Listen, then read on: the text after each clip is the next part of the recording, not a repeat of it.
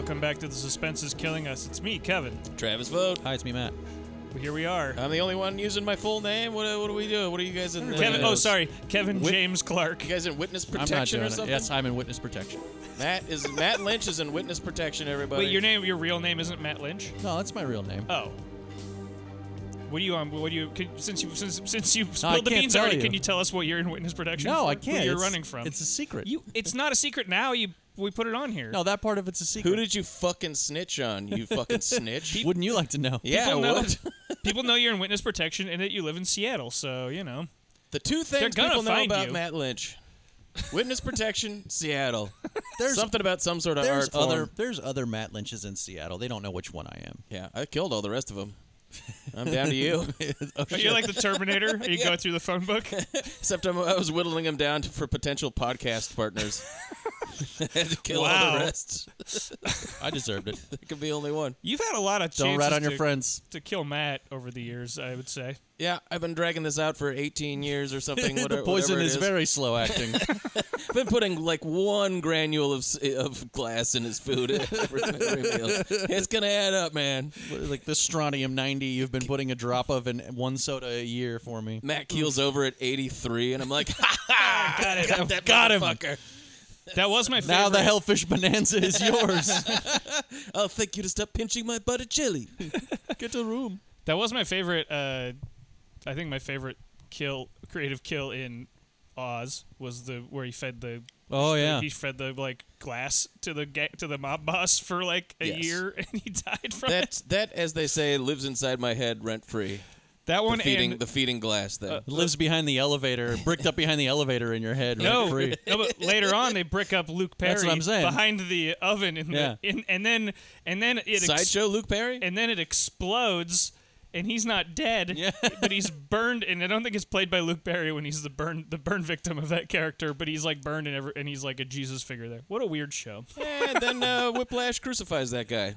And then at the end of the series, Yeah, that's they, in like episode 2. isn't the series finale of that show is they do Macbeth? Yeah, It's a great show. yeah. Yeah, that was the original HBO Prestige TV. That came before Sopranos, and that's when and then Sopranos came and everybody forgot about Oz, but I forget why, but act like they I think forgot maybe about you Oz. watched it and then I binge watched the whole thing. Yeah, Jensen our coworker Jensen recommended, or he was talking about it one day, and I was like, I'd never seen Oz, and so I burned through it pretty quick, and then so it's a I don't Great know. show. Watch Oz. It's kind of great. It's totally a relic. It's way more of a relic. Like the reason people are still watching The Sopranos is because it like kind of exists outside of the time it is in a little bit, and then you watch Oz and you go like, oh, I see. They were like doing like episodic TV but hardcore. Like they were trying to do like a like some I don't know. It's like the NYPD Blue but more hardcore or something. Yeah. You know, and it's like, charmingly we can swear arty and- too. Yeah. Where it's got those like narration segments where the dude from Michael from Matrix Lost. Reloaded. Yeah, I don't love those. Yeah, and he's But kind of like floating around in he's like this in a- weird world. He's in a wheelchair. Also, in a box or like something. it's classic HBO at that time too, where they're like, "We gotta get it's HBO, we gotta get the tits in there," but Yeah. it's like this is a prison, so how are we gonna get tits in here? And so it would always be flashback sequences. So every time it'd be a flashback, it'd be like, "I'm remembering my time out before prison." It's gonna be like, and believe me, I'm gonna remember a time I was fucking a hot lady, Yeah. and then the shit went down right after fucking that hot lady. Yeah, maybe that's what it's like in prison. I don't And know. now I'm about to get Sure it nailed is. to the gymnasium floor. Oof. Yeah, good stuff. Also, if you're a fan of The By J. Sopranos Jonas Jameson. or The Wire, you'll love it because it's like every episode is like, hey, it's that guy. You know, there's like everybody from every prestige show after Oz is in Oz at least for an episode or two. But a lot of them have been on our show. Mr. Echo's on Oz. Yep. Yep. Lance Reddick. Lance Reddick was on Oz. Uh-huh. Oh man, I remember Also, yeah. when I He's got a went to see The Jamaican Mummy accent. Returns, and Mr. Echo is in that too, and but Lost had obviously not come on at that point. But when he showed up in At the a movie, BC. the entire audience, and I saw this in like downtown Philadelphia at midnight. The entire audience just goes at a BC. wow, It was awesome. that's amazing. I don't know. I haven't seen that guy in a ton of other stuff, but like those performances as Mr. Echo and Adebisi couldn't be more different from the same actor. Tremendous actor. Well, yeah, he's really good. He's very memorable. He's one of those actors that appears and you're like, oh, this fucking guy. Here we go. And I always thought that he'd left Lost because of like some argument with them, but he left Lost early because his parents were sick and he wanted to go be with them while they were dying. Well, he also hated shooting in Hawaii. He didn't like being there for whatever reason. But yes, and then his parents both got very sick. Right. And so he left. So I guess maybe it was a good out for him. Yeah. Thank God my Hawaii parents got sucks. sick. Hawaii is really great for like a little while, and then you're like, fuck, I'm stranded out here at 6,000 and milk miles costs away from $10 anything. a drop. Yeah.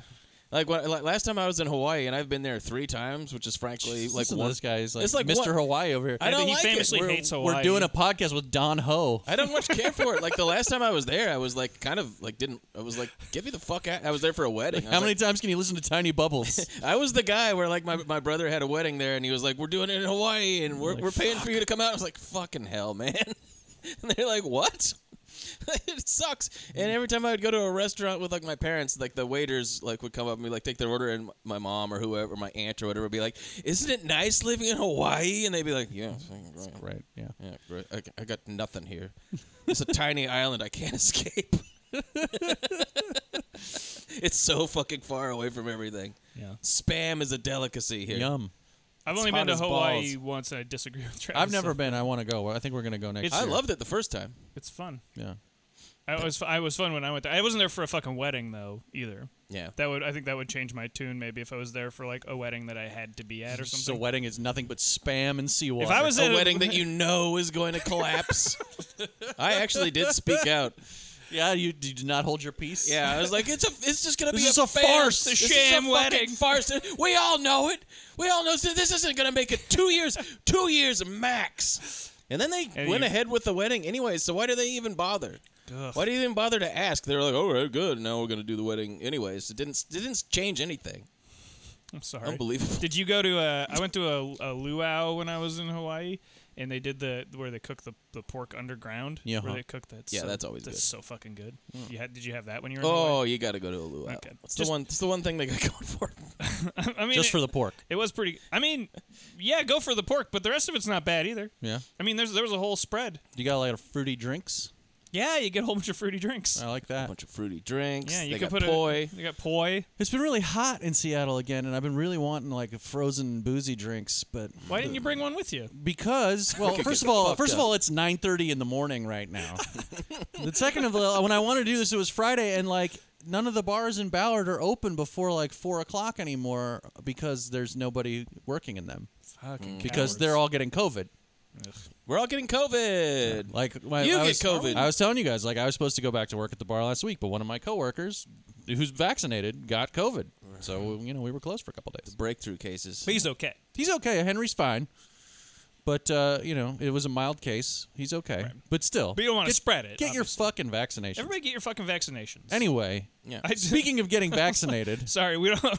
If you don't value your freedom, go ahead and get vaccinated. If you want to have that microchip in you, Why wouldn't telling you to buy Windows.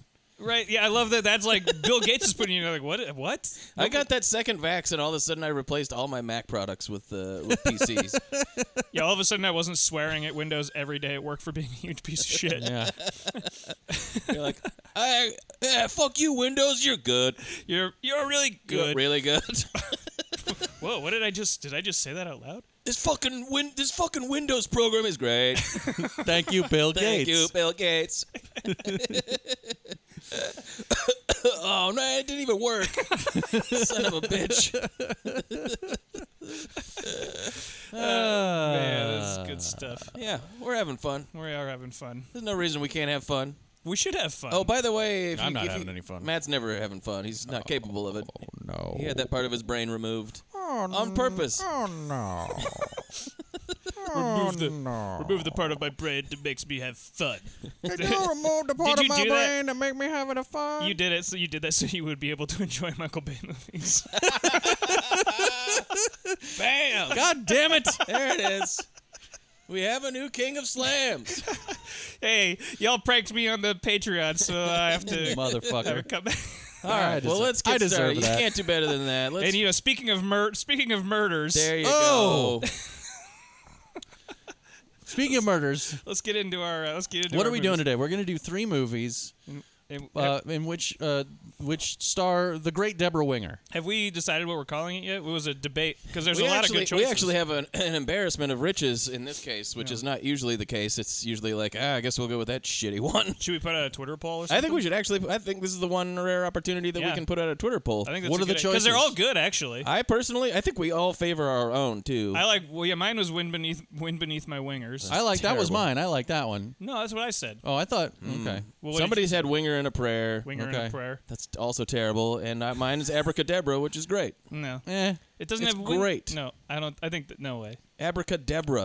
I'm vehemently. What about Paul McCartney and Winger? That does sound like a good band. Hey, look, what is it Paul McCartney and Debra Winger? Yeah, just in a band together. And Debra Winger's doing the E.T. voice when she's singing. Pretty good. I would love that. Debra Winger did the voice of E.T. just in case anybody was confused by that. She did do some voice work too. Some voice? It's not the voice? I think it's like. I think some of she's it's like harmonizing with 3 other people. Animal noises or whatever.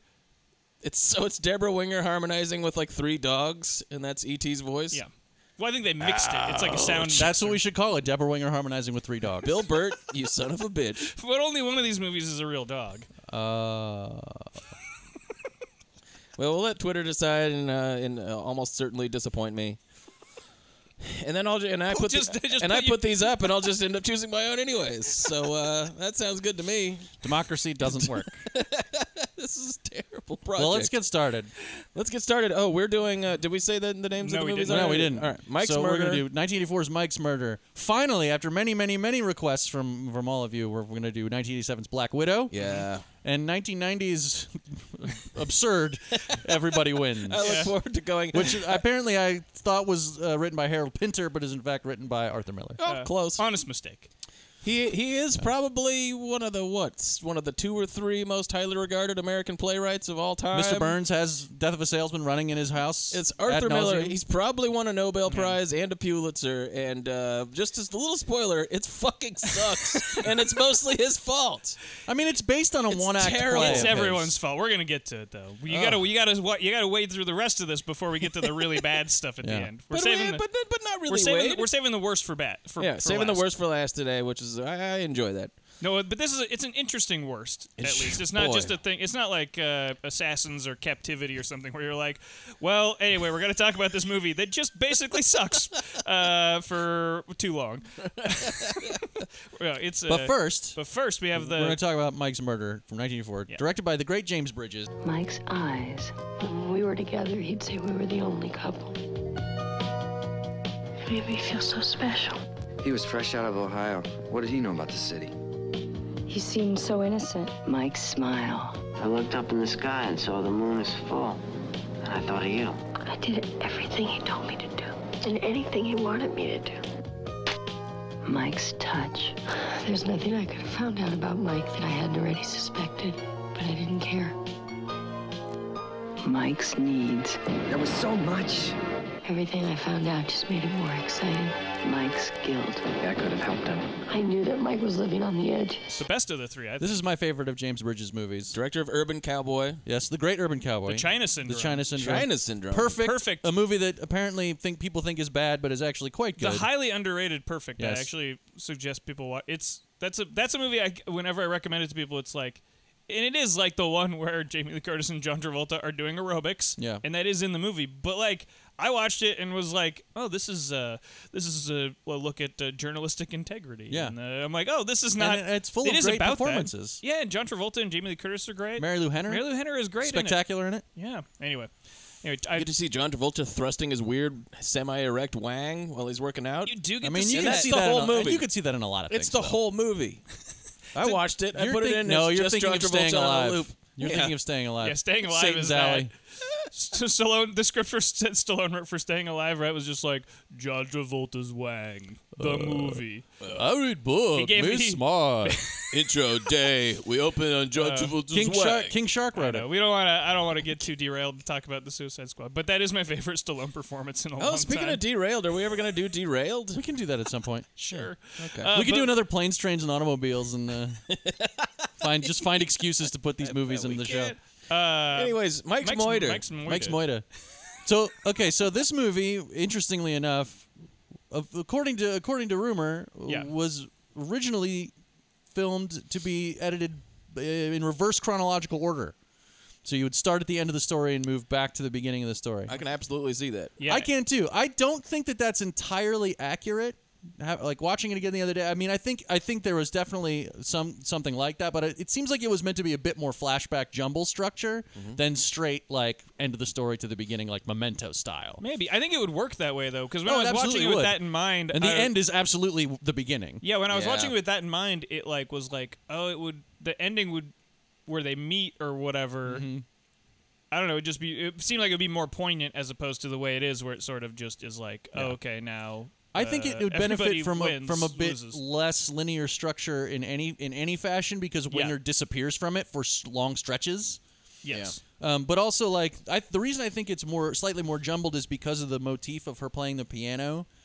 That like the what's the tune that she keeps playing? Just sounded like scales to me. I don't know. Yeah. Right. Okay. And it's cyclical, so It's it's just like scales, it keeps yeah. going back and it keeps like going around and around and around. Yeah. But they're it just starts scales. the movie and ends the movie, Right. I think. But in the middle, she plays it too, and she keeps he messing it refers up. to but it's out of tune. Mike used to tell me about you and your Yeah. C scale. You get you with the C scale. You're like, you remember that detail? That was Right. quite a specific. It just detail. seems like He was talking about that? the story kind of Mike's like weird. Ouroboroses on itself. It keeps going back and forth on itself. Yeah, I mean, at any rate, like whether or not it was supposed to be edited backwards or jumbled, whatever happened, some studio heads saw it and went, no way. Yeah. And then also like made him get rid of this most of the Joe Jackson score, but they kept All of his kept songs all of are his in the songs. background and stuff. Yeah. So, but they got John Barry to do us. With the John Barry score is really good. I think the not score bad. is great. Well, it's because this movie as it is really good. Yeah. I think it's just that like when you read about it how it was supposed to be Yeah, I would different, like to you're see kinda, what they you're were kinda gonna like, make. I wonder what if he was allowed to make the movie he wanted to make. I think it would be something that people talk about. Yeah. As opposed to a movie that like that nobody knows about really. Yeah, that almost nobody's ever heard of. Maybe like- it would have been more. Yeah, this movie's nobody's ever heard It's of it. really Maybe good, it would have been too. more sincere. I don't know. I think this movie's very good the way it is. And, Yeah. and like the overarching structure would be less interesting to me than the way that it's made, which is like it's like very like low to the ground, realistic. It's a very deliberate pace. I wouldn't say slow, but some people might think so. And it's just really interested in the intricacies of these people's lives. Yeah, and there's it's like almost people, no mystery. I mean, you know what happened from the beginning. Like you maybe don't know the details, but you understand pretty much what's going on. Yeah. right away. Yeah. And the protagonist never really interacts fully with the mystery. She only gets to the fringes of it, and that's frankly too much. Yeah, we know way more than she does by the end of the movie. Yeah, And she just gets to the fringes of this shit, and that's already scary enough. yeah.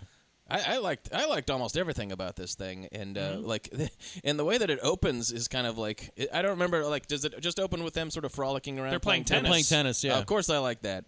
But then, like, like after that, just sort of like.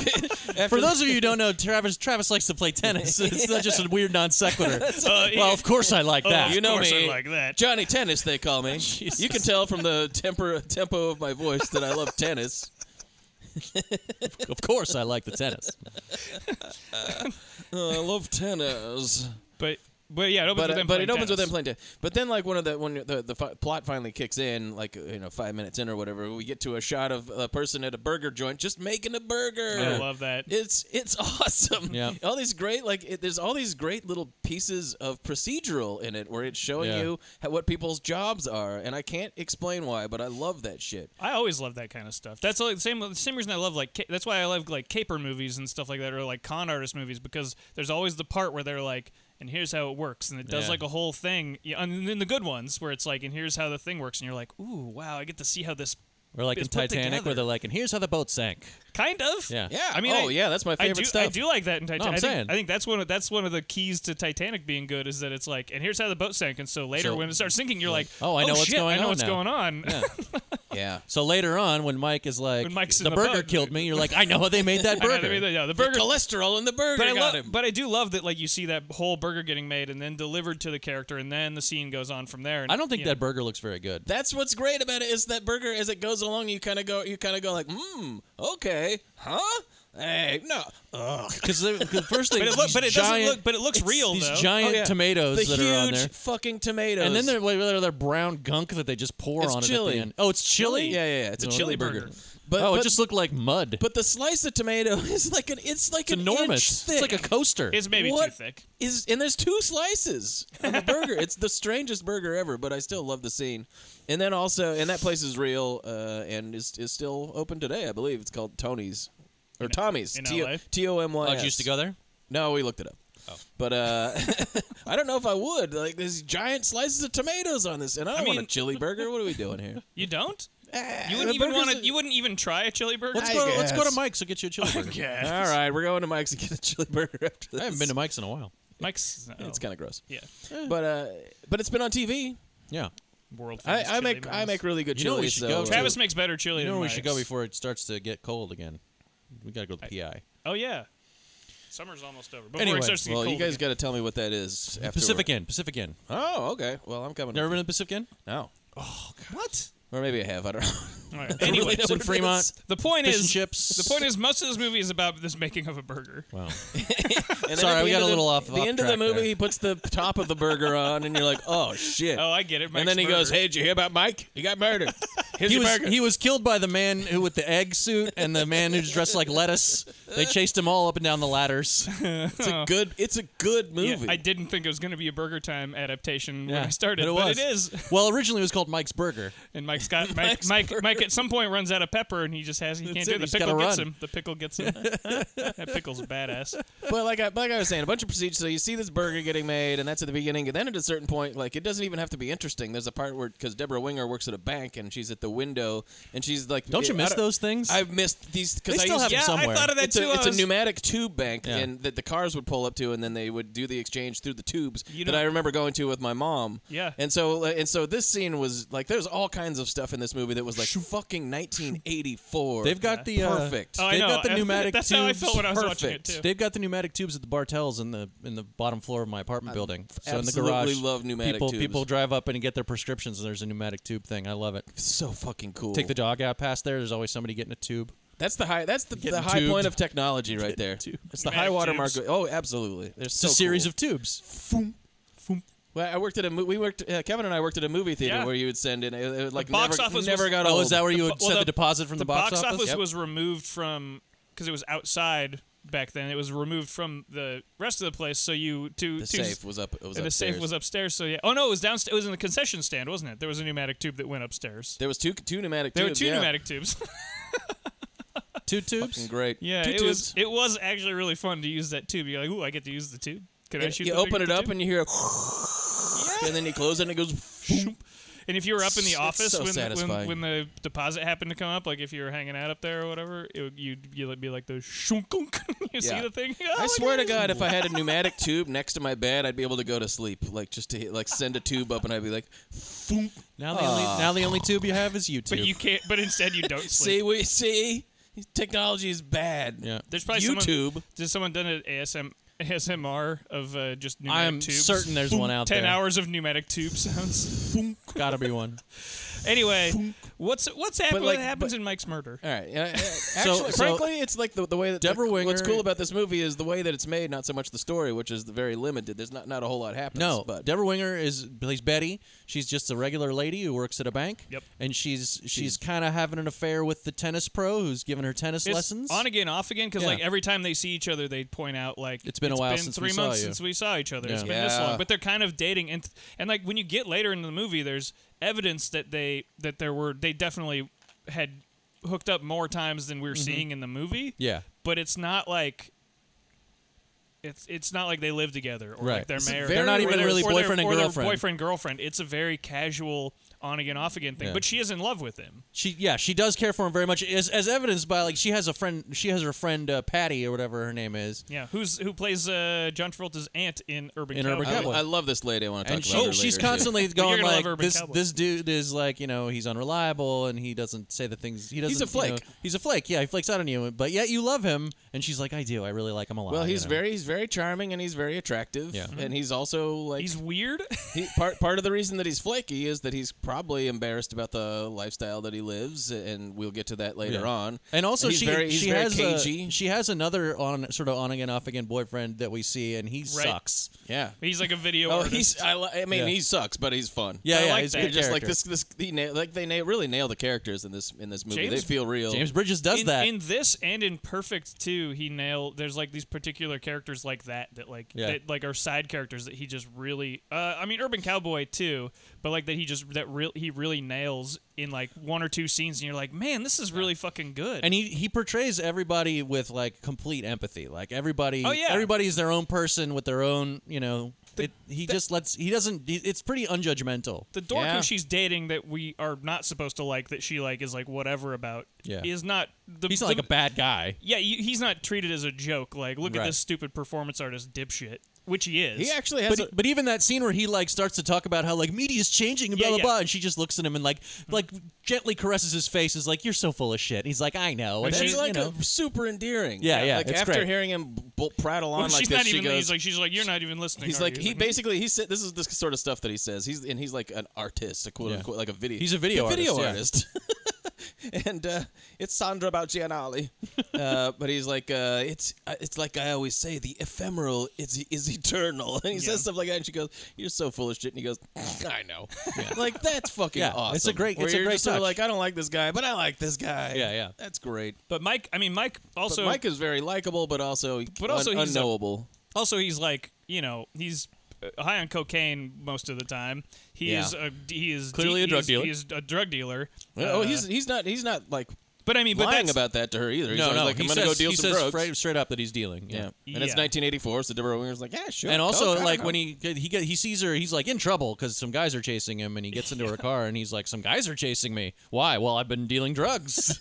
Yeah, I'm not living that well. Yeah. because he's a and tennis like, instructor. I'm going to that's go where off she met and him. live at this house. What are you going to be doing at that house? He's like, some work. Yeah, I'm just gonna lay low until things cool off. He says. Okay, that's the kind of information where it's like enough for her to know, like, oh, I know what this guy's deal is, but still also not know anything.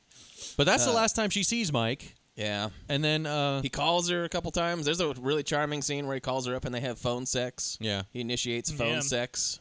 He's like, close your eyes and all this sort of stuff. He's able to just like worm his way back into her heart like pretty easily because he's a charmer. And even though he keeps missing dates and stuff. yeah. Oh sure. Because of drug deals gone wrong. or being murdered. or being murdered. But before he's murdered, he still misses the date because he's on a drug deal. Yeah. And he oftentimes doesn't even know what fucking week it is and stuff. Like he'll be Yeah. like, what day is this? Oh shit. I missed a day there. And all He may this he kind of may be stuff. doing a lot of drugs as He's doing a lot of drugs. We see a person that seems way more coked out than him later on. Oh yeah, his Who, buddy. his friend Pete? His friend Pete. Yeah. Pete's- Who nobody likes. He's like that guy in this kind of story where it's like, oh, Why do and we- then he started. why do we I keep think someone letting even goes Pete like, hang out? and then he started bringing that Pete around, and you're like, ooh, and it's pretty clear that this guy is like, yeah. I mean, I don't know that Mike would have been on the straight and narrow otherwise, but this guy clearly is not a good influence on Mike. Yeah. I think I think it's pretty much you can blame Pete for all the bad stuff that happens to everybody in this movie. Yeah. Yeah. Pete's a dumbass. Yeah. But I mean, also Mike could just be like, I'm not going to be friends with this guy. Oh yeah. You know what I mean? Like, I think- at some point, Mike was like, I think this guy's cool and I want to hang out with him. And you're like, as soon as you see him, you go like, this guy isn't cool and why would you hang out with him? Well, so the first part of the movie is just sort of him and Debra Winger's sort of weird, quote unquote, courtship, where they're attracted to each There's a other. sex She scene loves at the him, but begin- she's second scene. There's a sex scene, and but she's not just like an idiot, and she's aware of like what kind of guy he is, and she loves him and loves being around him, but isn't like, I'm not gonna like like fall over myself pining for him. Like I'll go about my life when you're not here and all this. She's a normal person. Yeah. And then we finally kind of get into the nitty gritty of like what Mike's doing. Yeah. And he's like drifting around with Pete, and Pete is this blonde dude, and he's just like he reminds me of Todd Parker.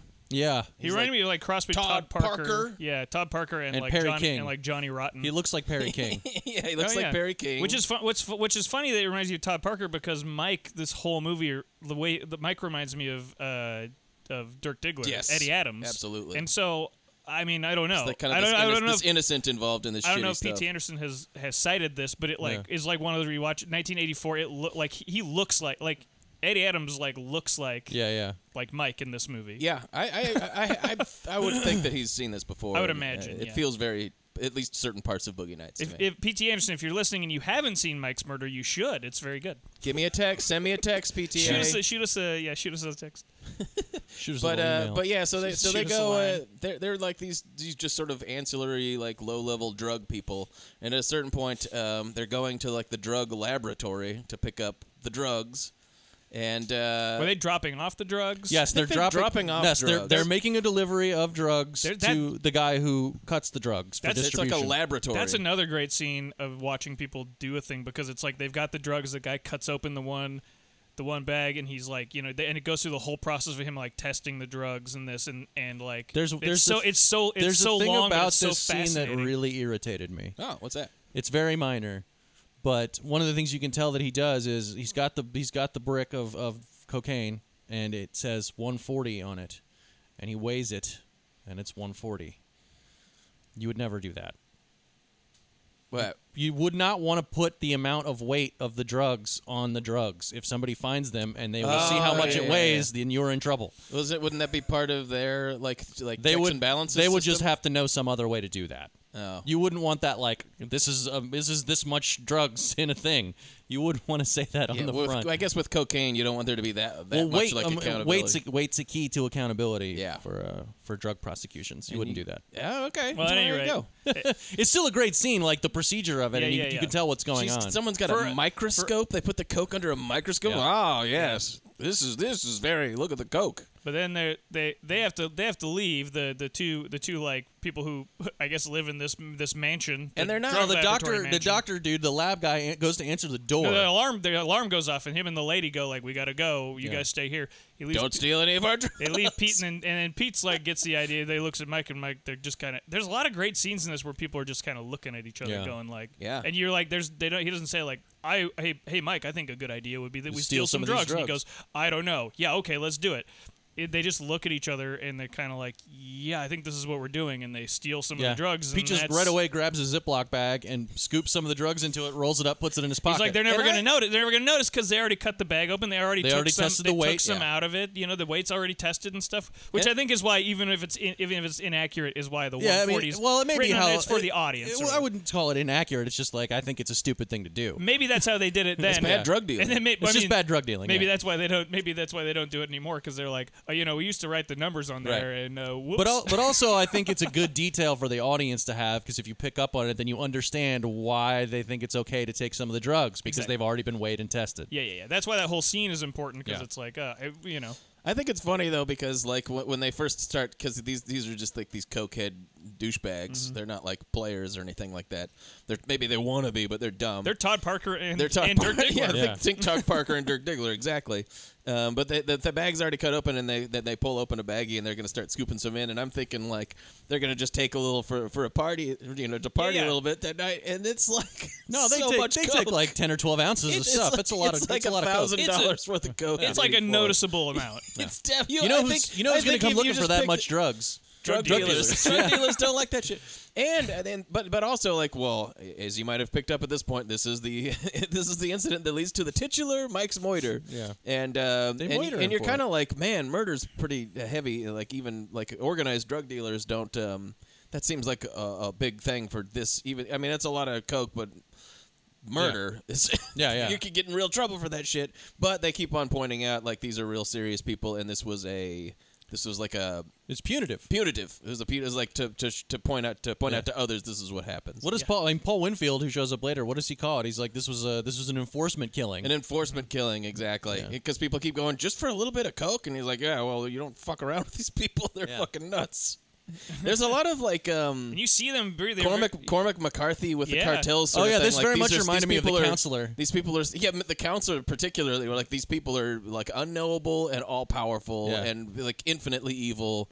And like there's this like real mystery behind him, and we never really meet him. They're even presented, even like that. They're you never see kind of like anybody, enforcing hitmen. We never like find out their names. We just sort of see them from a distance, and we see their arms or something like that. Well, there's a part at the end. There's a real chilling part at the end where they dump the body. They got the body when those guys are dumping the body. Yeah. Oh God! Like that part. That part's so good. This whole movie is filmed nuts. in such a great way that's like it's so procedural. Yeah. Like even the intimate scenes a little bit, but not in a. I don't mean that in a way that it's cold or removed. No. But just that it's very like everything feels of a piece, like where it's like okay, and now here's these guys, and they're gonna take this body, and they're gonna dump this body, and that is a very unceremonious way for this character to go out. It's all little mini stories, you know. It's like you can even divorce from their context. You can tell what's going on in the moment. These guys are dumping a body. This guy is testing these drugs. Yeah. You know, these guys are having a drug deal. Blah blah blah blah blah. And so you cut no matter what order it's cut in, you'd be able to follow what's going on in any individual scene and put the pieces together. Yeah. No, it's true. I think it also a movie. That's why it's so dialogue light. A movie it reminded me of that Matt and I both loved at a Fantastic Fest several years ago. Was one called Too Late. Oh yeah. That I don't know if it ever even. I think it might be on like Prime or something. It like they never came out on Blu-ray. It never. I think got a brief theatrical release, but it's John Hawkes and he's great in it. Oh wow. And the movie, the second time I saw it, it's not as great, but it's like a movie that it's all. He shot like it's five stories, but it's all one full reel. And it's all one shot take. 35, so it's all one. So each scene is one take, and it's like 5 different. And it's kind of the timeline's kind of jumbled. And this, I remember that. This made me think of that a lot. And I mean, if you can find it, I recommend watching it. It's imperfect, to say the least. But but it's John Hawkes, and so that part of it is actually perfect because he's always great. We should do that on the show because it's like one of the only maybe. truly great Tarantino knockoffs. Yeah. That manages to be both insufferably annoying and like spot on perfect. Yeah. But this reminded me of that a lot, and you pointing that's why is because it like every segment of this movie feels like you could put any of these segments in any order because there's long sequences, and then you would at the end be able to put together the story. Yeah. Whether or not it was told in a linear fashion, and I think it might be more exciting if it wasn't told in a linear fashion. I think so, yeah. But I mean, the way that it is, the one we have is still good. But anyway. Yeah, so they take the drugs, and then you know this just leads to in the way that again like the counselor, a lot of the stuff that you see is see it. It's like indirect, and so Pete and Mike are like hanging outside of a club, and then Mike is like about to go into a club to do some more dumb bullshit, most likely, and then you see these two guys just kind of go like, "Hey, come with us." That's his place. No, he's going into his apartment to get something. I'm gonna go get something. Because then he goes inside, and they take him inside, and then instead of seeing people like mow him down or whatever, you just see these two guys come up to him and just sort of like, and then you see Pete go like, "Oh fuck," and he just drives away because he knows that that's it. Yeah, and we don't see Mike get killed. Nope. We see the aftermath later on. No, that's Pete. Is that no? We see the aftermath of Mike. Point. We see the aftermath of Mike later on. Yeah, Debra Winger goes in and sees the crime scene. It's another great scene and because it's like shit written on the walls and stuff. But it's like a day. I day later. The body. No, it's the crime scene. We never see Mike again. There's old brown blood all over the walls, except on video. And Debra Winger walks in, and then there's but she like they don't know that she's coming or anything like that. So the people who were like cleaning up the scene are just like bullshitting. Yeah, they're like giggling about something that has nothing to do with anything, and there's blood. There's Mike's blood everywhere. It's fucking great, man. I really like this movie. Yeah. But yeah, like at this point, she gets a call from this dude named Sam, who was friends with Mike, and this is where she finally first starts getting like a feel of like kind of what Mike's life was, and Mike was kind of like a rough trade hustler. Well, he was a hustler of some kind. Drug dealer, sort of. Sometimes he's involved with like what's the actor's Paul name? Winfield. Paul Winfield is like one of his guys. What about Sam though? Sam is a character that I found. Well, Sam has a crush on Mike. He's got a crush on Mike. But he's a photographer. I found Sam to be like a character that like the movie treats with empathy, which is good, but also where I was like, he keeps taking pictures of her Yeah, and stuff. it's And I was creepy. like, and at no point, Debra Winger is very good in this, and it's just like at no point in the movie does she go like, you're kind of a fucking weird creep. Yeah. Oh, yeah. Like, I mean, but he's presented in this way that's very sweet, and he's like he clearly has a crush on Mike and hates Pete. Mm-hmm. Everybody hates Pete. rightly so. But like it's just very because she's like looking at these pictures at his house of Yeah. Mike, and he's like walking around her taking pictures. She does say like, "Could you Will you stop stop doing doing that?" that? And you're like, "Yeah, could you stop doing that?" And also like maybe at one point you should go like, "You took pictures of me from They're like your window They're and shit." very like close, like zoom lens photos Yeah. of her like can get- kissing Mike and stuff, and it's like Jesus Christ, dude. But- I thought you might want to have these pervy pictures that I took while looming in the bushes or whatever the fuck. Look, I was wearing Jesus a trench coat. It's all on the up and up. But he seems like a nice enough guy. Yeah. But he's got he's like harmless. a statue of a naked dude and all this sort of stuff. He's a nice guy, but at the same time, you're kind of like, this is an interesting world that Mike had certainly not told Debra Winger about. Betty, Yeah. and she's kind of like going deeper and deeper into this, and then eventually she finds out through one way or another about Paul Winfield. Yeah. Well, and this I mean, stuff's great. I assumed that Sam is the one who tells her that Mike is dead. But I assumed that she found Paul Winfield because that's the house that she dropped him off at. I think it's the house that she So dropped she him just off went to at. the Because house. there's a part where she goes up there and she's at the front of the drive, and there's a pause where she's like debating whether to turn around or this is keep scary. going. Yeah. Because this is like She's her, just looking down like a long driveway that she can't see the end of. Yeah. because she could just not go there and be like, that sucks. I love this guy. He got murdered. You know, it's But who am I? But move on. I work at a bank. Right. But She she's like, she can't let go. but she can't quite let go, so she has to go in there and see what's going on at this place. And we'd seen Paul Winfield in an earlier scene because Mike ran by to give him some money he owed him, Yeah. but only half of the money he owed him. Yeah. And this is great. She meets this himbo, who's like another one of Paul Winfield's Yeah. dudes. He's also keeps, Imperfect. He keeps hot Yes, he dudes is. around. Is that dude in Perfect? Yeah. He's great in And this he's too. just like, he's got this the videos dumb- of him like doing push-ups and dancing and stuff. It's so funny.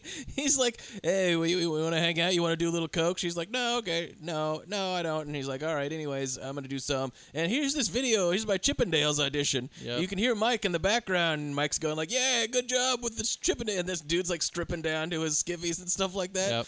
This is the one part. Like, I think this is a very realistic movie, and this is the one part where it kind of goes like, "Well, all right," like that. This is some bullshit. I mean, it's fun, but still. I don't so know. it's like this videotape, and he's like, "Okay, now get a load of this part here," and it goes, and then it goes to a new part of the video where it's like Mike shows up and he's mad, and then he's getting into a fight with Paul Winfield, and like they're like yelling at each other about stuff. Yeah, yeah. And there's just I guess the cameraman's just there recording the whole thing, and then they put it on this tape. You got to remember what a novelty video cameras must have been, and the guy's Yeah. probably it's like I got this camera and it's on all the fucking time now. Guess so. Probably. It's seemed- it's it just very well seems- shot. It seems like completely realistic to me that it would even be there. It reminds me of the home videos in Mission to Mars, where you're like, this is very well shot for a home video. Did you watch This is that like movie? this is like Brian De Palma. Did you watch that Val Kilmer documentary? That's all his home movies. No, I haven't seen it yet. It's really awesome, and he's really good at using that camera. Like it's well shot. Way to go, Val. Yeah, I don't know. I didn't think it was. I think the part that is the only thing that's unrealistic, if that's the right word, is like that.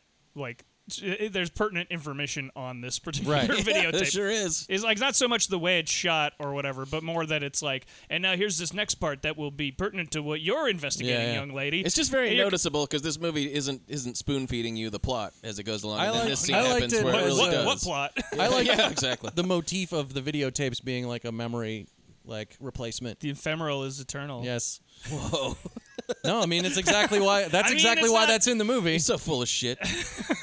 I mean, it's true. I mean, yeah, that is a reason that the video that video guy is in there, and then there's a video of Mike and all And this. then, but then there also It's there's because like Mike drank a bottle of wine, a very expensive bottle of wine, is why Yeah. Paul Winfield. Paul is Winfield mad. loves his. But good there's also wine. the scene later where we see the video art that the guy's making, and like Debra Winger and her friend show up on the video, Yeah, and what a great she's scene. like, "Hey, it's great." And That shit's really funny. The way that's like mediating Wait. everybody's experiences and their memories of what's going on. Yeah. It's an interesting little motif. Yeah, because this never becomes a complete obsession for her life. So her life goes on, and she ends up while this isn't like her life shuts down for a week while she investigates the murder. Like this happens in between her just regular daily life. you know? So it's Richard is the guy's name, and she's gonna go to his opening, and her friend Patty, I think. Patty, I love Patty.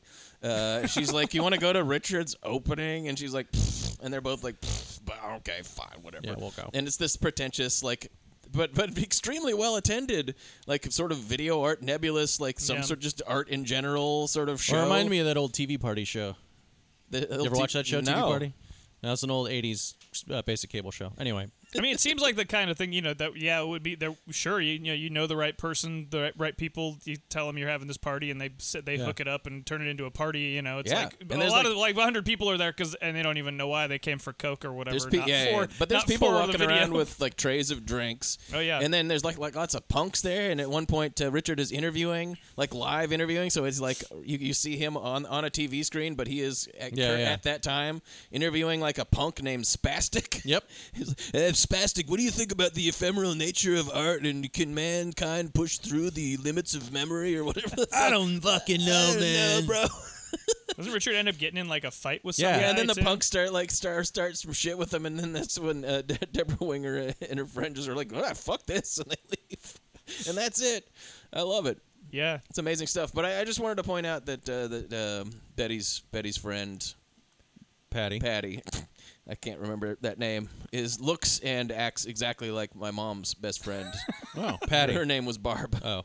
But all of a similar type of name. Her name was Barb, and she looked just like that and was like similarly It's great. like my mom's best friend and all. So like this movie takes place in '84, and I lived in '84. I was 6. And You lived in 84? I lived '84, man. I saw all of it. I was 6. Woodstock 84? And it just really like is dated in a perfect way, where like this feels like the time that it came out. Yeah, this movie. My mom's friend is in You it. sound like Stephen Ellis. Does this take place does this in the take place in time the that time it it is? was made, or sorry, I was a little bit of scarecrow ephemera Wow, for you. that's a deep cut for maybe one or two people who are listening. I'm not sure anybody who's listening to this will understand that reference. Just real quick explanation for that is he was there when I was working there too, but it was a guy who would come up and ask completely unanswerable questions about movies, usually about anime. The famous one, the anime would be like, when does this Gundam take place before or after these other Gundams? You'd be like, I have no idea. No idea, and I But can't Do the find out. people in this Gundam know each other? Or Seriously. are they friends? You are not making that up. There would be the main one that he would do would be like he'd bring up a movie and go like, does this take place in the time that it was made? Or does it take place in a different time? or whatever? And it You're would like, be like, A, I've never seen this before. None of us have seen this shit. B, what? but anyway. So what were we talking about? The ephemeral Thanks, Stephen Ellis. nature of Mike's murder. So Mike's been murdered. Yeah, and basically like she kind of like does a little bit of investigating. She goes and visits this guy, sees the videotape, and just is sort of like, well, I'm just a regular person. What more can I do? And during this whole time, Pete is on the run, and I really like his subplot too. And you think that like Pete's story is going to be a sort of like this shitty dude like becomes maybe heroic or something, because that's the way a usual arc would go. No, or not like remotely. he like saves her at the end, and like The he just gets opposite. worse. He's like he's already a shitty dude, and he's like not sleeping. Nobody wants to take him in because He's on the everybody run for knows that he's killers. a dead man. Yeah. He talks to Sam at one point over the phone, and Sam's like, "You don't steal from these people. You're a dead man. Yeah. I can't talk to you. Goodbye." And he's Sam is like "Fuck." Sam is almost like a sweet hobbit when you see him in other scenes, and this Yeah. is how he talks to this guy. You're like, dead, hey, well, dude. fuck Yeah, I you. love that scene where he's on the phone with Sam, and Sam is like, look, he's like, can't you talk to him for me? He's like, well, I tried, but they said no, so you're dead. You're dead. Yeah, you're a He's- dead man. Come on. It's that also reminded me of The Counselor, like the whole chunk at the end of the movie where he's trying to like rescue Penelope Cruz, and he like Everybody's just like, no, there's nothing you could do about it. He almost like supernaturally evil cartels. He's like, it's not my fault. Like, I didn't steal, and they're like, we know, we don't care. Yeah, it doesn't fucking matter. We're gonna kill anybody that's even heard of us before. There's like that scene where Brad Pitt tells him, like, you think you can exist in this world and not be a part of it? I think I gotta watch that movie today. I gotta go and watch it. It's so weird though that you bring up because I think the counselor is good. I enjoy it, but it's like when you're talking about that, it's like maybe the problem I have with that movie that I think that this does, but it's not constantly having characters. Oh no, it's not written by long-windedly articulate Cormac McCarthy. I mean, it's not that kind of. But I mean, you know, this is not a very chatty movie. That doesn't happen in No Country for Old Men either. No, it's no, just not Cormac at all. McCarthy wrote the script for that and went like, I want the characters to say paragraphs of shit that is about what this is about. And yet no one will know, even once it's over, what I was saying. Yeah, The Counselor is like the last 5 minutes of No Country for Old Men if it was a whole movie. Yeah. Or just like no answers, no nothing. I do pure adore bleakness. No, I like it too. Yeah. But I would, if I was going to recommend it to anybody, it would be with many caveats. I hope you weren't expecting like a regular movie of any to kind. Learn or know anything about anything that's happening. Or it's I still wish they had dread. not replaced Cameron Diaz's dialogue. Yeah, that's very very weird. Because I feel like in this too, though, like the other difference would being that like in this you do have a character that you like. Yes. In Betty, A clear Debra protagonist who Winger. you root for. Like you were like, and what you're rooting for is whatever, but you're like you are with her on her journey of discovering what is the deal with Mike or whatever, which is a weird. It's so weird to just because her performance in this is so low key, so there's not a ton of dialogue in this movie. No. She's not doing a lot, but she's great. And there's some really great kind of just honest, uncomfortable stuff when she's talking to Paula Winfield, particularly about like because she didn't know that Mike was, bisexual or whatever, and she's just like, what? She kind of like freaks out. She's like, had no idea. And then Paul Winfield even has to be like kind of a little bit reassuring to her, like, oh hey, look, hey, I think he was more straight than anything else. Right. If that makes you feel like this. It's very weird and feels very true for the time. He's so good, and he's like his Paul scene. Winfield's fucking his scene great. is like the centerpiece of the whole movie, where it's because like 10 minutes where she's hanging out at the house and hanging out with Paul Winfield and that himbo and he gets dude. to talk a lot. I like this. I like when he takes her out to the backyard and he's like, he offers her some Coke. It's on the table, and he's like, he goes, "Help yourself. Everyone else does." Yeah, he's just this rich guy. I think he works in the entertainment industry somehow. Yeah, I think he's like a music producer or something like that. And then people just sort of live off of him. The more we talk about it, the more I think P.T. Anderson had to have seen this movie before he wrote Boogie Nights, because this feels like a sequel to Boogie Nights almost. Or a side story. Well, just like that, like, when does that movie end? Maybe 1983 or something like that. Yeah. This could be Dirk Diggler the next year. Right. Yeah. Like is Mike. This is how Dirk Diggler ends as Mike being like he gets back into porn for a bit, then he goes off the reservation, and then he ends up we found his body. He's brutally murdered in an apartment as a revenge killing for murdering Rayhead Jackson or whatever. Right, exactly. Or for robbing him. That one time years ago. So Pete's just kind of like pinging around from one place to another, and eventually he finds a matchbook with Betty's number on it. Basically tracks her down, and so you get this final scene where Pete is in fact does not find like some other gear to become more heroic. He sort of like semi-kidnaps her. He has no plan. Well, he assaults her in her house, and he's got her. He just is like hostage. maybe this last person that I know barely. He like talked to her over the phone at one point, and he was like, "Mike always said you had a great ass," and he's just sort of like kind of grabbing her, and he doesn't know what he wants to do. She doesn't know what she's terrified. He is like strung out. And he is complete. He hasn't slept in days and is coked out of his fucking mind. I like the way she gets away from him. She's got him in the kitchen, and she just starts rocking the refrigerator and going, "It's an earthquake! It's an earthquake!" Yeah, and he's so fucked up. The bottles are falling off. That he's like, "Oh shit!" Ah! She manages to get away and like barricade herself in the room with the piano. Right? She pushes the piano up against the door, and he's just coming after her. Like he's like on pure instinct. At this point. Then somebody comes in and gets him. This is amazing. It's so good. This is spectacular. It's fucking terrifying That too. whole sequence is really scary. Pushes because she's barring the door with the piano, but there's another door to get into where she is, and he's overpowering her, and he's just about to get in, so you can see him through the crack in the door, and you see these arms encircle him and drag him away, and he's just like and you can see her point of view, like looking at the walls of her house and like panning across as you can hear his voice as he gets dragged out of the house by phantoms. Yeah. They're like the phantoms from the end Ghost. of Ghost, yeah.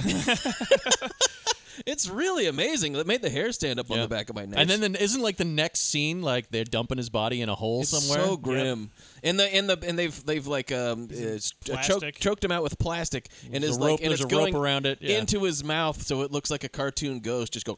It's a death mask. Yeah, it's a rictus. And they just dump his body and drive And they away. dump his body. yeah. They don't even bury it. They just dump him. They just put it. It's At this like construction site. on this pit, but at on the side of this ditch. I mean, someone will find that body right away. It's like they're not even. They don't give even a care. fuck. No, they don't. They're just putting it there. Like someone will find this body, and then it'll get back to the people who need to know. Yeah. You know that. Another enforcement killing. But the guys who are dumping the body there were hired to kill and dump the body. They don't. Yeah. They got paid for that. They don't give a shit. Nothing to do with them. But it's funny that We never you talk really about how see. they're phantoms or whatever, because like earlier throughout the movie, after Mike's murder, when Pete's going back to his house, he keeps seeing like these guys. He like standing and he's like watching his apartment or whatever, and you see these like shadows. Yeah. You just see these shadows of guys constantly walking by, and when he's in that the other apartment later. When he's right after he's on the phone with Sam, man, this is there's another a guy at great the window, scene. and it's another like shadow. Yeah. You never see No, these. what's best about this is that that guy has a woman like knock for him, and so he sees the silhouette of this woman, and then he's like about to go open the door. You see this like silhouette, another silhouette kind of pull up next to her, and it's clearly So a good. guy. Yeah, there's like stuff like that where this is a very like low key, low to the ground, subtle movie, but it's also fucking scary and really effective at times. It's because of the way that it's made. Yeah, it's really great. And that's it. And then like Debra Winger has gotten out of it. She got close to it, but not so close. She's a problem. The next we see her, she comes back. She comes to her apartment. She's in her apartment again, and she's like, it's months later or weeks later. we don't know that yet. But she gets a call from her mom, and she's talking to her mom on the phone, and she's like, no. You know, I just came back last night. No, I didn't sleep very well, but I'll get used to it. I can't stay on the couch forever. I can't stay at Patty's couch forever. Yeah. And it's like it's clear that she was really traumatized by what happened, but she's like had some time to try to get over it, and she's finally come back to her life. And she's checking her mail. I always think this is funny when people do this in the movies where they have like a stack of mail, and one of the things is a package, and they just don't seem to notice that there's a whole package. And they're like, "Oh, look, a bill from Time Magazine. Oh, look, like a phone bill. What's this?" A huge package. Whenever I get a package, it's the first thing I open. Like, ooh, the package, because that's either something that you were excited about that you ordered, or like a surprise, or like, what is this package? Yeah. It's from the ACLU. Never mind. Oh, Bernie Sanders wants more money. True Value hardware coupons. I may have already won how much money? Make America great again. I do want to do that. Yard service. But anyway, so she opens the package, and it's photographs from Sam of like her hanging out with Mike. Those two Once intimate again, it's like photographs. this is pretty creepy. It's It's very like a picture of her on the toilet. Aw, Sam, you sweetie. It's like sweet in the world of the movie, but it's also like that thing where you go, well, is this a little creepy? But this guy's I a little, like like weird spying hobbit up. I in this love that balcony. about it though, because like it ends the movie on another note of like subtle dread. Right, right. Not that he's spying on her or something. No, but nothing just like nothing is bad. Nothing bad is going to weirdness of it. happen. It's just like the awkwardness and weirdness of the situation. Like it's just uncomfortable, and she'll never maybe be comfortable again. Ends with her- You just brushed up against this world, and here are some huge blown up pictures of you in intimate situations. Yeah. It ends with her doing the scales on the piano, Yep. which Yeah, is and which she was looks at like the she's- beginning, which was the start over the tennis scene and over the sex scene. But I think that It happens multiple times in at the the movie. beginning, the piano is out of tune, and yeah. so and now it's in tune. I don't Amazing. know. I don't know. It's And it's that's like, where it's the movie like, would it's have like started. poetry. It rhymes. I really like that last scene where she's on the phone with her mom because we know what's going to be going on, so we know what they're talking about. But that would have been a really interesting scene to start the movie Right. with. Like, Yeah, what, yeah. what do you mean she hasn't been living at home? Who's Sam and what do these pictures mean? You know, I Yeah. thought you would want these. Is the note that he attaches to it, and then she sort of mysteriously plays the piano and looks very wistful, and then we start to go back from there and fill in all those blanks. It would have been like a very non-edgelord version of Irreversible. Something like that. Yeah, I was gonna say. You know what I mean? Like where, Yeah, like, yeah. because Irreversible, which is a movie that I like, but I'll never watch again. But like that has that same, but it has like the thing where it's like really fucked up at the end. It's like, and then at the end it's like, oh, it's very sweet. It would end this if this went backwards like this. It would end the same way because Irreversible, with all the horrors that happen, and at the very end, it's just them like frolicking, and then her having that beautiful picnic in the park and stuff. And this would end with them playing just tennis. joyfully playing tennis with like nice it would have music been a over sex it. scene and then them playing tennis. Yeah, and it would have been like, oh. And it would also sort of begin and end with the same image of them, like she's kissing him while they're playing tennis and stuff. But it wouldn't be like going from fucked up to nice in that like really didactic way. It would have been like, because the only really terrifying suspenseful scene is, I mean, there's suspenseful stuff throughout, but it's just that one scene with Pete in the house. Cook like the rest Pete. of it is so low key that it's like just sort of works its way into you. But you don't see Mike's murder. No. There's no there's like a chase scene at the beginning where they're getting chased by drug dealers and stuff, but like you don't, there's not a ton of action in this movie. Yeah. But it's still really exciting. Yeah. in its way. Yeah. Like if you have the patience for this kind of like slow boil sort of realism, I'd never heard of this before. This is a really good movie. Matt had recommended this to me a bunch of times, and I think I'd been putting it off for the last few years because I knew we were going to do it for the show at some point. So I didn't. So I was like, well, I'm going to wait. I don't even remember. I encountered this one before it came out on video because I went on a big James Bridges kick, and I was like, well, what's this one with Debra Winger? I've got to see this movie, and I think I downloaded it like off of one of my torrent trackers that I use that had a rip of it from TV or from an old tape or something. This is a long time ago. Yeah, at least 10 or 12 years ago. Now it's on a Warner Archive disc. Yeah, it came out in 2009 on Warner Archive. It should be on there should be like a Blu-ray. There should shit be a of this, Blu-ray though. of it. I don't. It's because the version that we were watching, I want to see. I think It's I have not a feeling super this easy to movie. see. Yeah, I have a feeling this movie looks great in the original format. Yeah, it's like one of those movies that's like needs to be rediscovered. I want to see that disgusting burger made in high definition. God damn it! That burger looks good. But here's a line. This is the himbo guy, this Chippendales himbo guy, and he's talking about Philip the guy from Terminator. Paul Winfield. Before we meet him, and he's like, He's the captain from Wrath of Khan is who he is. He slit their throats. Yeah. He's crazy. Philip believes that the moral majority believe it or not, is being funded by the mafia, so they can keep everything illegal, sinful, so they can clean up. I love that. Like a fantastic little statement that is like, I don't know if that's 100% true, but is kind of true in its way. It's not. I think it's not true. It's not. Yeah, exactly. I mean, certainly the mob does want that so that they can make money. Whether or not the moral majority is part of it, I don't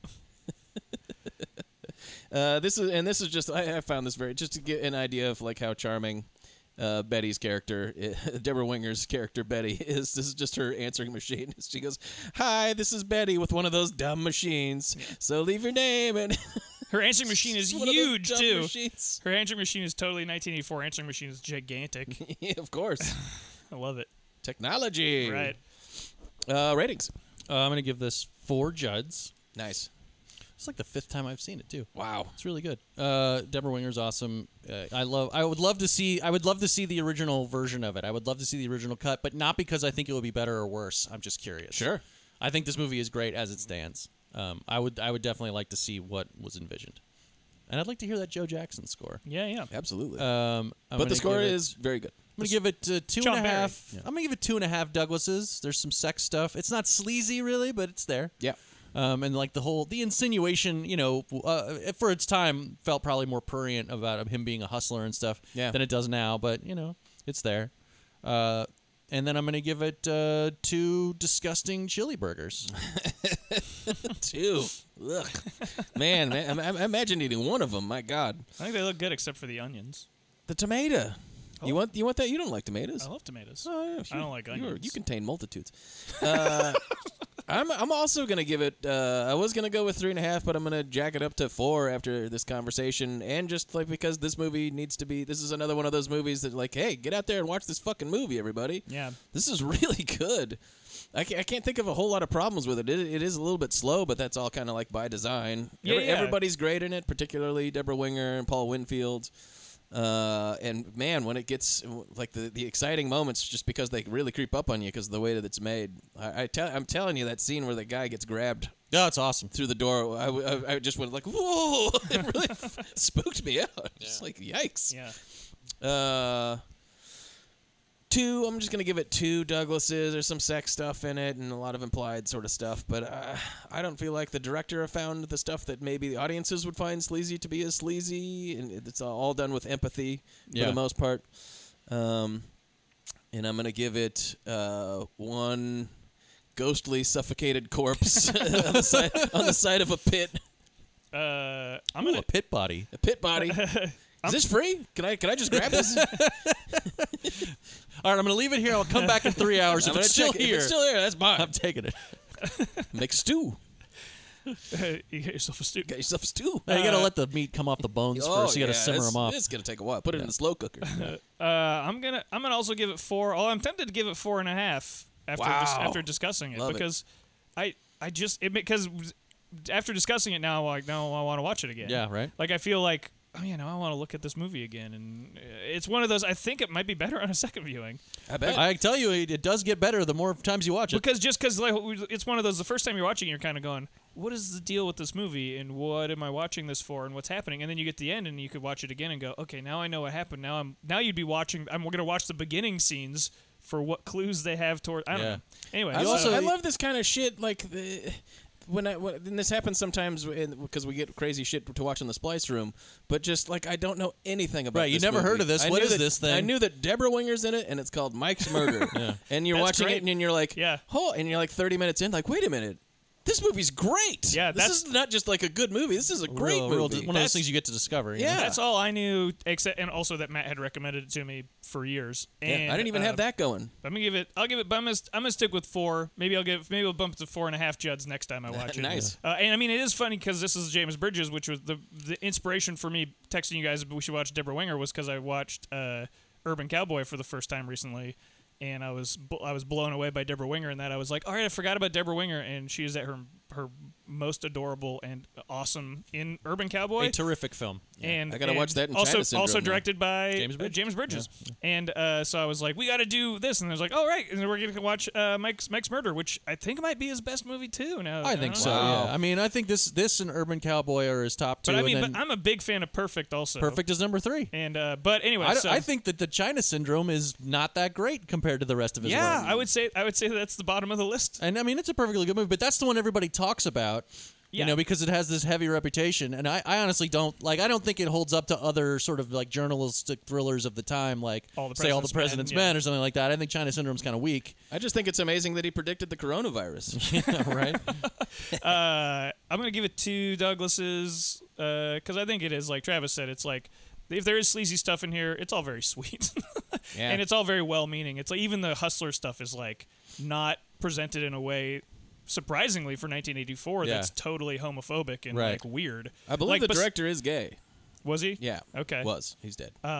Yes, his career was tragically cut short by illness. Yeah, he died at 57. Yeah. And I'm gonna give it 1 pneumatic tube. Yeah. Oh man, the tubes. Because I mean, we all remember. I had the same reaction when I was watching it. I was like, boom. I was watching it with Sophie, and I didn't mention it to her because I wasn't sure. She grew up in France, so I wasn't sure if it was the same. But I was like sitting there going the whole time, going like, "Oh my god!" I remember going to the bank and sitting in the car with my mom watching the pneumatic tubes go. It was exciting to see her in that bank. The car. It was like if she'd been working at the bank and just in the bank, and the scene had taken place in the bank, it wouldn't be exciting. But it's like the fact that she's in this very 1980s specific part of the bank, which is the drive-up section. Do you remember? It's also a metaphor for the way that she's brushing up against this world. Yeah, she's kind of at a distance. She's protected, and things come in and out. Yeah, I remember. Do you remember driving around with your? Yeah. That's what happens when you hang out with me. Because when you're a little kid, you got to drive around with your mom, and I remember she'd be like, "I'm gonna go to the bank," and you'd be like, "Yay!" And I get a lollipop in the pneumatic tubes. But it would be like, "No, we got to go in." Because I was hoping we would be getting the tubes. I wanted to see the when I was, and if they saw there was a kid in the car, they go like, "Oh," and they put. They would put a lollipop. They put a lollipop in there. They put a fucking lollipop in there. Yeah, you get a dum dum. Jesus. Anyway, right, speaking of a dum dum. Oh, what? I don't know. Speaking of dum dums, are we on to our next movie? Yeah. We're gonna do the oft requested Black Widow from 2021 with Scarlett Johansson. Finally, the MCU returns to theaters after is cinema. A coronavirus prolonged absence. Nah, Marvel's back. Just They're kidding. making the only good movies that have ever been made. the only movies, period. The only movies, frankly, worth talking about. Yeah. The Marvel movies. Well, Cinema. No, this is 1987. 1987's Deborah Black Winger. Widow with Teresa Russell, Deborah Winger, directed by Bob Rafelson. Yeah, Bob Shot Rafelson. partly right here in Seattle. Black Widow. She mates and she kills.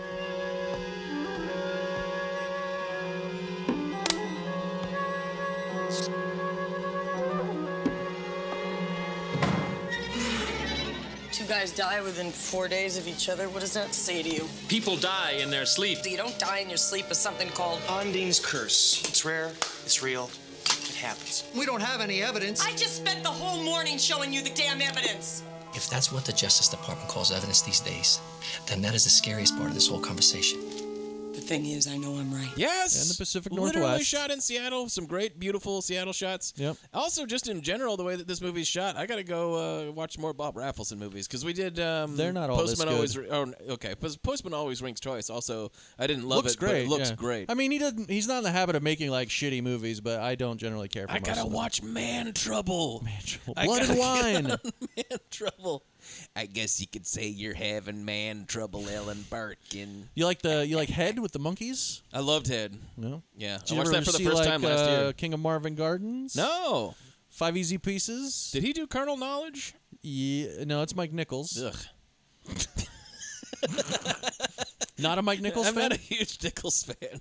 What about Wolf? 5 Easy Pieces, that's right. Yeah, Bob Rafelson. Pretty good. You love Wolf? I love Wolf. Can we do Wolf in like another Halloween episode? We could probably do that as a It's Halloweener. It's not really murder mystery though, ish. Oh, or is I it? don't Maybe know. I don't. I mean, remember. there's a mystery of who the other werewolf is. Yeah, that's true. It's an interesting movie. Yeah, we watched it again last year. What I like, I don't know why we're talking about Wolf. What I liked about that movie the last time I watched it was like, okay, like, yeah, I can see why everybody thought that this was really amusing to like make this, this crisis of middle-aged masculinity into a werewolf story. That's like actually pretty funny.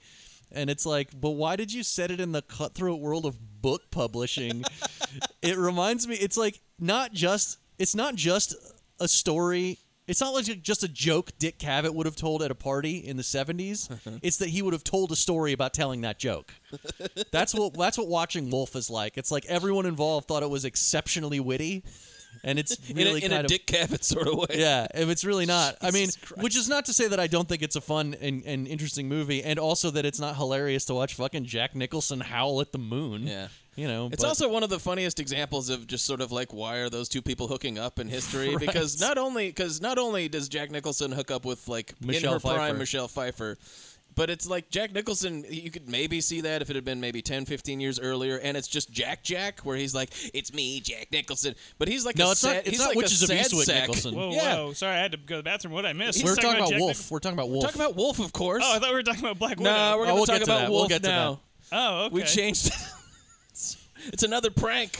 Wow. You're getting pranked. You again, all have to Kevin. wait another 12 or 13 episodes for us to talk about Black Widow. These pranks are they're fine. Either way, my whole point is Jack Nicholson's like a total sad sack, at least at Well, the that's the beginning. point. To contrast with Then he because turns becomes into a wolf, big- he's a like, big wolf It feels man." great to be a wolf. Ow. Awoo. Okay. Anyways, Black Widow's Anywho, great. Black Or, Widow, very it's good almost movie. great. It's weird because I watched Terms of Endearment also recently again because I've been watching all these Debra Winger movies, and Jack Nicholson is also in that movie. He's great in it. He Watch won the, Officer and a Gentleman? Academy Award for that. Yeah, Debra Winger did not win the Academy Award because Shirley MacLaine did for that movie. Shame. Anyway. You gonna watch Officer and a Gentleman? Yeah, probably. Good movie. Yeah. I don't think I've ever seen that all the way through. pretty good. I mean, I've seen the. You'll understand. You'll finally get that joke from the end of the Simpsons I episode. have seen the ending of it. I'm gonna go home and sleep with my wife. But Black Widow. Black Black Widow Widow. is actually pretty goddamn terrific up until the last third, where I like because this movie kind of it's one of those movies, and this happens a lot, unfortunately, where you're like it sets a rhythm, and you're like, yeah, I love this rhythm, this is really clicking along, and then Yeah. it just stops. Yeah. It like sticks a fucking like It rod. really into the runs out of spokes. momentum at a certain point. I also think that that the resolution to the narrative of like, is she going to catch Teresa Russell and how is that all going to work out, is like frankly the least interesting thing in the movie. It's like I'm interested in the relationship between these two women more than I am anything else. The very ending reminds me of that the scene at the end of Officer and a Gentleman where the tag at the end of Love lifts us up. No, the part at the end of the very end of The Wrong Man. Oh yeah, which is just one of the dumbest. It's got this dumb tag that's like it ends and it's like all this guy's whole life has been turned upside down. His wife is in an insane asylum and the family the Hitchcock movie goes to visit her. What a piece you of thought shit. he was talking about the Dave Foley comedy. I kind of did. The Wrong Guy. That really no, The Wrong Man. Into my head. I was like, you ever seen that movie? No. It's hilarious. I've heard it's good. It's really fucking funny. But they go to visit her and then it's like, and then it cuts to this title card that's like, and then she got out and she was okay and they're a happy family now. Goodbye. And you're like, that's not the ending. That's what happens in The Wrong Man. Yeah. But the ending of this reminded me a little of that, where it's sort of like, is this the ending that we wanted? And you can see it. And you can see it coming as it comes along too, because it happens very abruptly at the end. Yeah. And it's one of those things where I had like paused it to go to the bathroom or whatever, and there was like 3 minutes left, and it's like everything is fucked, and you're like, what? They have 3 minutes to resolve everything, and that's what happens, and you're like, gee, okay, that felt kind of abrupt. But for the most part, I also like that this. Like you said, it starts with this it sets this really interesting rhythm. It starts without Debra Winger in it.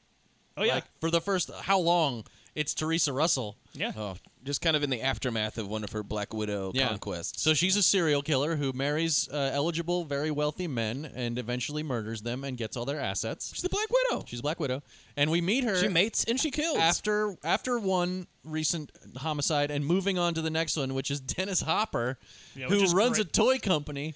The scene where he's yelling at the guy on the phone about the toy, he's like, you come down here and tell my 5-year-old how to work this motherfucker. I can't do it.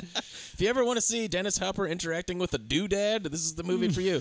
And then they fuck on a pile of toys. That really happens. Is that Rafelson calling in a favor, or is that Hopper calling in a favor? I think it's I need a little some bit work, of both. Bob. Yeah. I need work, Bobby. Right? I really like that like the two victims that we do see are Dennis Hopper and Nickel Williamson. Nicole Williamson is so sweet in this He's movie great too. in it. He seems like such a nice guy. They almost especially after you see the one scene with Dennis Hopper, you're like, yeah, if you kill this guy, who gives a shit? Right. This guy is clearly a dickhead. And But like Nicole Williamson is like very sensitive and sweet, and I'm a very sweet man who happens to have a lot of money, and you're like, oh, I just happen to really love antiquities or whatever well, bullshit the I'm whole into. scene where like they're in his like cabin, and he's been obviously pursuing her for a long time, and it's sort of going somewhere, and he's like.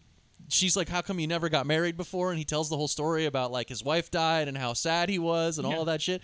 It's like, I was going to say the same thing about Hopper. What I loved about these scenes is that they've got these characters that are only in there for like 5 to 10 minutes, and they make these full, interesting characters out of it, and then you don't see them die.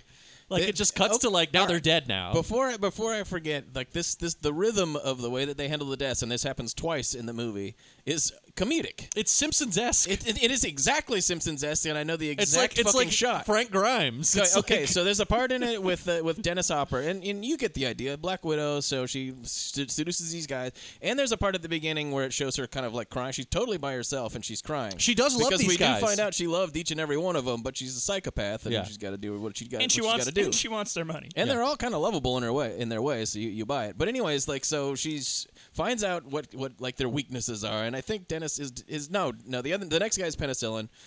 Yeah, Nickel Williamson is penicillin. Dennis Hopper, she poisons his booze, some his sort brandy. of poison in his brandy, and so basically like they're hanging out, and she's like, don't come upstairs, and he's like, all right, the brandy's all gone, and she's like, open another bottle, and she's then like, there's a fresh bottle in there. And earlier we saw her inject the poison. I know, yeah, we see we know the poison's in the bottle, and so all you get is her going like, there's another bottle in the thing. Cut to the funeral. Yeah, it's exactly like those scenes. There needed to be like a clanging bell on the cut, like bing. It's in those scenes where Homer gets a poo fired because of the thing, and they keep cutting to the ambulance. So where he goes like, I'm gonna eat this expired shrimp. Just right to the ambulance. It's fucking hysterical. And that happens twice in this. And so the first time it happens, it's with Dennis Hopper's character, and it's very funny. And the second time it happens, it's with Nicole Williams, and we've gotten to know his character a little bit more, and it's actually like, oh, fuck. Yeah, she was going to kill him, too. He's dead. Yeah. We liked that guy.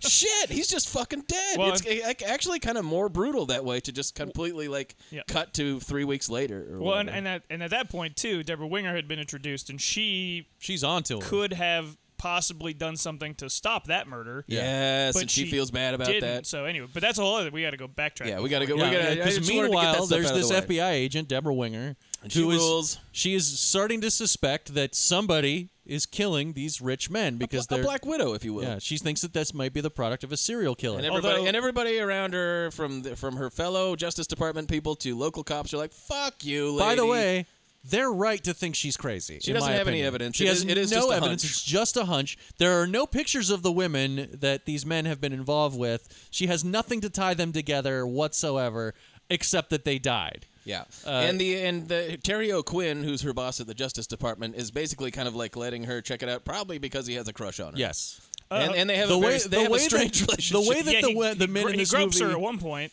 Yeah, but the way that the men in this movie creepy. talk about the women in it is very, very important. It's very interesting. Yeah. Well, basically, he asked, they have a strangely intimate relationship that, and we don't know for sure, but maybe has been physical or is occasionally physical or whatever. Certainly, he wishes it were more frequently. Yes, but at one point she's been working late at a case, and he goes do you want me to rub your neck? And she goes, no.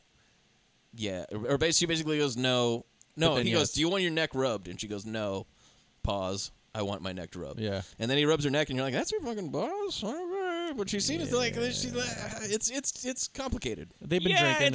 It's complicated. It also feels like a movie about women made by men. Yeah, it is 87. Like where you're it's like Bob Rafelson going and then kind of feel her up a little. Yeah. I don't know. It a lot of the shit in this movie made me kind of roll my eyes. A lot of that stuff was like, okay. How about women, right? Oh, they're crazy, and you're kind of like, okay, guys. Well, particularly in the last third, it kind of loses it. This movie actually seems like this badass. But it's very good though. I like it. This movie for the first 2/3 is like a badass hunting down another badass. They're both very good. Yeah. But Teresa Russell is fucking good at what she does. The way that they contrast Teresa Russell going out and seducing these men with Debra Winger, who everyone is constantly telling her needs to get laid. Yeah, is very telling that it's a movie about women written by men. Yeah, right.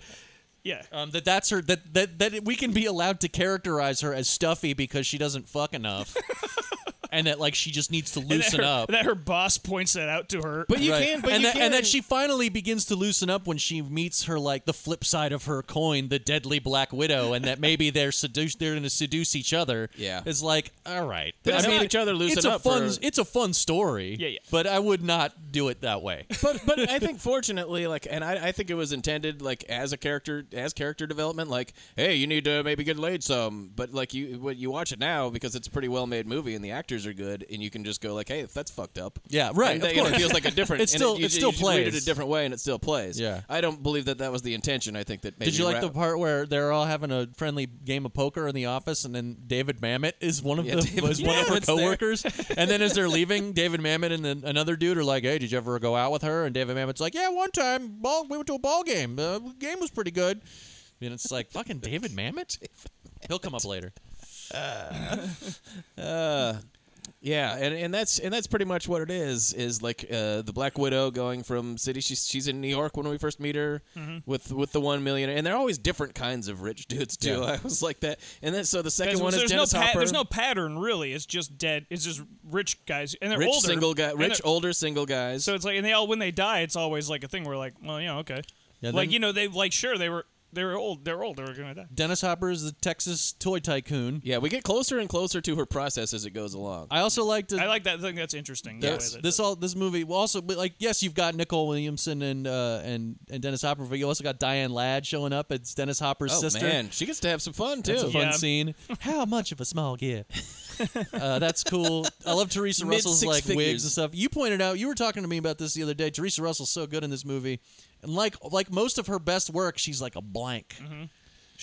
Nobody's as good at not smiling as Teresa Russell. God, she just fucking rules. She looks she's very chameleonic. When she has that blank stare, it doesn't feel like there's nothing going on. Do you know what I mean? Yeah. It's a 1,000-yard stare. This is a classic psychopath performance we've covered performances like this. I can't bring any specifics immediately to mind, but like where they have a car freak out. You always see them being completely under control, and then they'll freak out because they've been stymied in their Teresa car. Russell's like, not the gravy! Yeah, exactly. You'll see the mask slip, and she'll just go, ah, ah, ah. And then when she like, calls the museum to see if any reporters have been or whatever, has anybody been checking up on me, and the lady's like, oh, this reporter was asking about blah blah blah, and then she hangs up the phone like right away. She's like, okay, well, we'll catch up later. Okay, bye, I gotta go. And then she like starts pounding herself in the chest. Rage. She's like actually punching herself in the stomach. Crazy. It's really fun, and she gets to do terrible accents, and she gets to be evil and kind of likable in a twisted sort of way. It's a great performance. Yeah, you're not. She's better than Winger in this. You're not totally. I like Winger. I mean, a lot. Winger's great. I'm just saying. But like in that last third, Winger's character gets very boring, and Teresa Russell's character continues to be interesting. That's all like this. Like It's a shame. that's all the way it's written too. I mean, she becomes boring. Yeah, before the sort of ending that out of nowhere ending. Like you're kind of like, really. But I can't stress enough that for the first 2/3, this cat and mouse city hopping stuff is very fun. Even the And you're Hawaii like, man, stuff is great for most of it. When you're kind of like, this is another part of the rhythm, and then you're like, oh no, this is just the rest of the movie. movie. For me, it started to really lose me when they tried to make me believe that this woman would be seduced by Sammy Frey. It's dumb. Because it was like, no, you're just abdicating. Like, again, written by men about women. It's like, no, she's not. Like, no, stupid. It's a French guy. She's not hot. stupid. She's horny. You're chasing this woman who you think is a murderer, and maybe you should warn this guy, and that's why you're sort of getting closer to them than you should, because you didn't warn Nicole Williamson. But come on, dude. Women fall in love. Yeah, it was pretty annoying. I mean, one of the problems is that Sammy Frey is such a blank. Yeah, he's not very interesting. In a bad way. Like Teresa Russell is playing sort of a blank in an interesting way. That's a deliberate flatness of affect because she's a psychopath. Exactly. Yes. And Sammy Frey's character is boring. Right. To be generous. I feel like they think that him being French is supposed to do all the work or something like that. He's French. He's rich. Air quotes exotic in you some get fashion. it, right? Ladies love that. I liked him in other movies, older French movies when he was younger that I'd seen him in. You are very sexy. He's Debra Winger. Oh, they do like that scene where him and Teresa Russell are looking at that volcano spout. That's fucking awesome. Cool. I was like, I want to hike. I'm like, I want to fucking hike there. That looks amazing. And Teresa Russell's doing a new character, which is always great. And the camera, and they're like walking up. It's all one shot. They're like walking up this kind of like lava, and then the camera slowly pans, and then they're in front of an actual the actual Kilauea volcano. It's like 5 miles in the distance. And is that what it was? You looked it up? Yeah. Well, I'm assuming. And he's like, we're gonna build a hotel right here. Yeah. It's like, I would stay there. That would be cool. My investors think I'm crazy, and she's like, "Oh no, you're great. Everything you do is great, and get married to me now." Yeah, and then I'll have sex with you. Meanwhile, while she's like Black Widowing dudes, so she has to. Well, she kills Nicole Williamson, and she has to get out of Seattle, where that whole section takes place. Yep. But Debra Winger is like a good 20 minutes in Seattle, something like that. I like the part where because she insinuates herself into his life by using some of her ill-gotten funds to buy a seat on the board of this museum. Native American museum. A Native American museum, and there's a scene. Fantastic, a bunch of white people talking about it's exactly what I was going to say. There's a whole scene where they have a board meeting. It's nothing but white people talking about how they should represent these indigenous cultures in their art. I mean, that's not something that anybody would have thought of back then. But I don't think it's intended to be funny, but it was definitely funny. It reads as funny now. Just because we weren't aware of how stupid we were being and racist doesn't mean we shouldn't have been. Boy, that was it really cracked me up. Yeah. Anyway, there's a great shot of Seattle from the ferry. But awesome. It's also another movie that's funny to me because characters come to Seattle from another city from via the ferry. Yeah. And I, as someone who lives here, I can tell you can just drive from the airport. It's about 20 minutes. Unless you live on an island that's off, in the Sound, that's not how you get to Seattle. I suppose technically you could, but you'd have to arrive at SeaTac and then go you could drive around to Bremerton. And Port then Orchard or something. Take a ferry to Whidbey Island and then just hang out at Whidbey. It seems like, though, if you have a job to do, you might want to get to town quicker. No, you get off the plane and you go to Port Orchard and then you take the ferry in because it's more fun that way. I was told I should see Port Orchard. They have very good froyo there. Port Townsend is really nice. Sure. It's Puget Sound. It's all nice. You know, I got an extra 2 days to waste, so I'm gonna go there before going to Seattle. I mean, she is just technically dicking around and stabbing blindly in the dark, so she might as well take in Orcas Island. I understand, like it's a thing where I understand why filmmakers do that because they're not from here, and it's a good way to get a good shot. It's a good way to get a good shot of the city, but it's also like but like you would land at the airport and then drive to Seattle. And just any city, you would never any get on city a that fucking like ferry. has ferries. Yeah. Like you got to get those ferries in there. Right. Whether or not it makes any fucking sense at all. Clap if you believe is this- ferries. It's crazy when there's ferries. But there's multiple movies we've watched that take place in Seattle where characters are using the ferries Yeah. constantly. Yeah, you see the plane like arrive and Yeah. then they come into town from a ferry. Believe me, I think it would be the coolest thing in the world if the airport was Absolutely. on an island and you got to take a ferry back from them. But it's just It is not. not. The It case. is not at all. You want to hear a dumb tangent about shooting in Seattle? Sure. I went to see the movie Free Guy the other day. Oh, boy. Which is absolutely not shot in Seattle whatsoever. Yeah, they don't do it anymore. But I mean, it takes place in an unnamed city. But It's a video game world. well, no, like the real world parts of it. Oh, Because there's a bunch of scenes that take place like at the tech company where they make the game, and there's a long scene where like Taika Waititi, who's the evil corporate guy at the video game company, is like yelling at his underlings, and there's a big window behind him with the city, and it's totally not Seattle except way over there on the side is the Space Needle.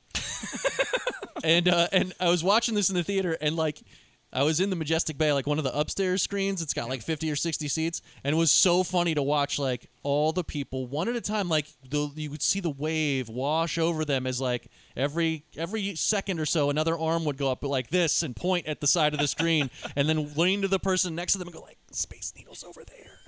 It was really funny. Anyway, this is a dumb little anecdote for you.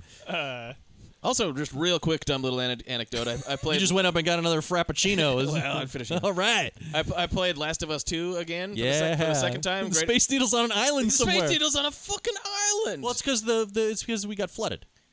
Yeah. Okay. Well, I hadn't put that together. Yeah. That's why she has to take a boat to the island with the Space Needle because there was some natural disaster that flooded the area. The island was a part of Seattle. Yeah. Oh, There was that's baffling the big because- one happened and we all sunk. That's baffling because there are islands. Yes, but that, I mean, that way you don't get the cool reveal of her like I'm going to the island where the bad guys are finally at the end of the movie, and the camera pans up and the Space Needle's there. What a great game. It's a great game. Space Needle is in Seattle.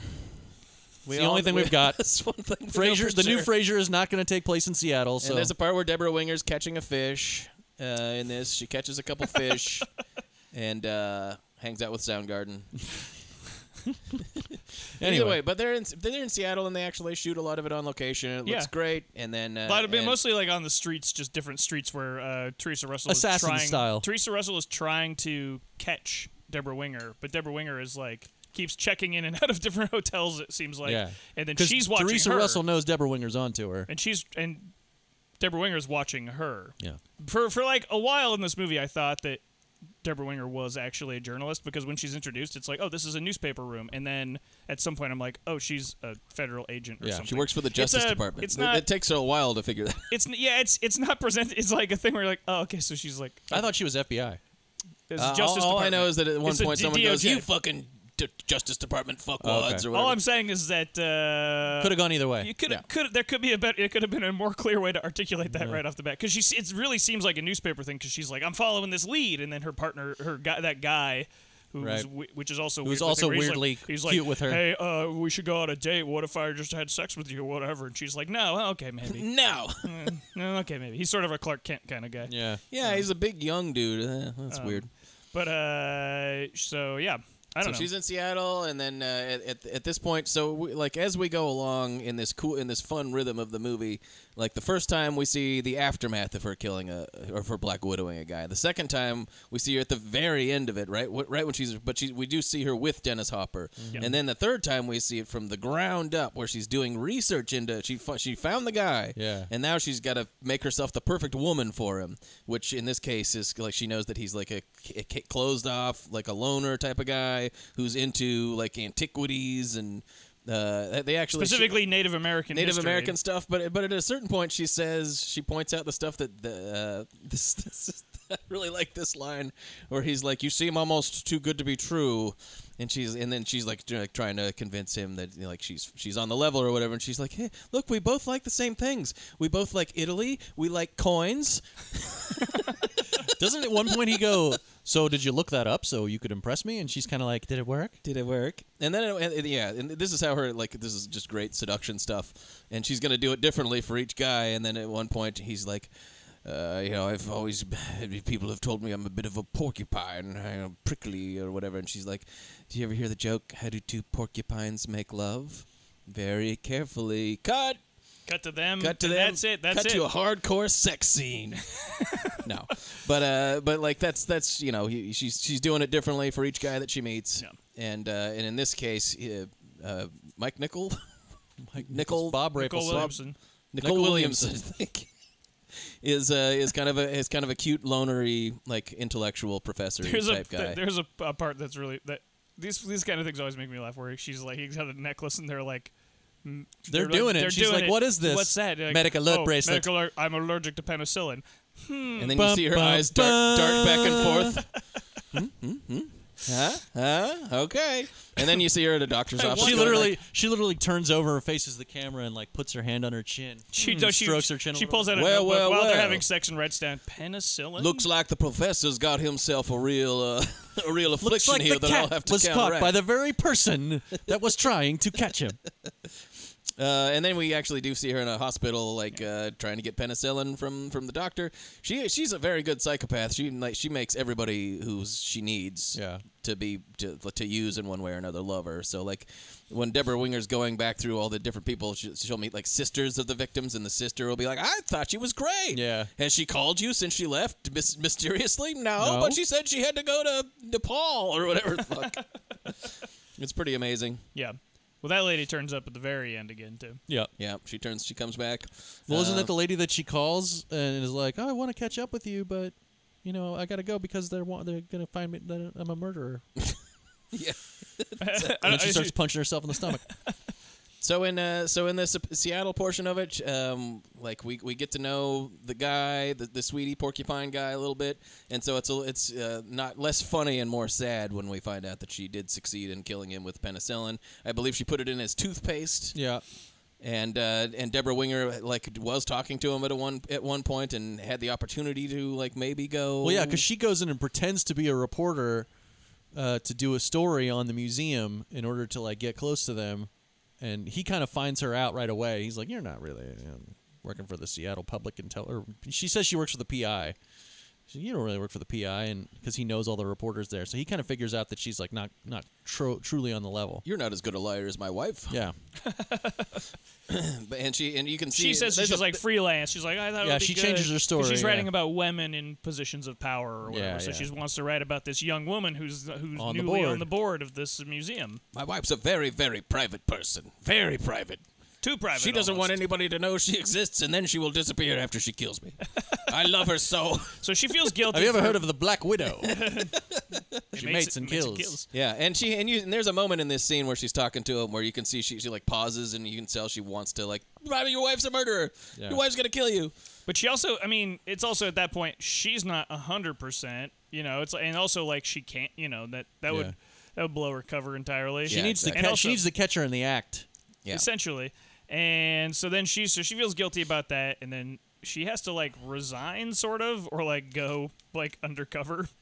Yeah, I guess she kind of goes well, rogue or doesn't something. Terry O'Quinn go like, "You got to cut this out"? Like, yeah, but then and then he comes over and has a beer at her house. Yeah, after she sold all her stuff to move to Hawaii to follow her. I guess she's gone rogue, but she seems to have plenty of funding. I don't know what's going on with that. Well, she sold all of her stuff to fund her like going after this woman. She's obsessed. Yeah. Which I think is like if the movie played. It's under-articulated that she's obsessed, in my opinion. If the end because it comes up a lot at the end, and you're kind of like, "Oh yeah, I guess so." If the last part of the movie played into that more, which it kind of does, it'd be a much better movie. But instead, Debra Winger falls in love with a guy, right? And it's like, and it derails the whole obsession thing with the two women, which is what the movie is supposed to be about. Yeah. So the Seattle, which it is about up to that point. The Seattle portion is concluded. She's killed that guy, collected his money, and she's off to Hawaii. Yeah. And we know this, I think, because of these travel brochures that she had or something like that. Either way, we saw her with the Hawaii thing, and Debra Winger figures it out like the next. She just somehow figures out someone the at next the airport guy. saw her like flying to Hawaii. That's right.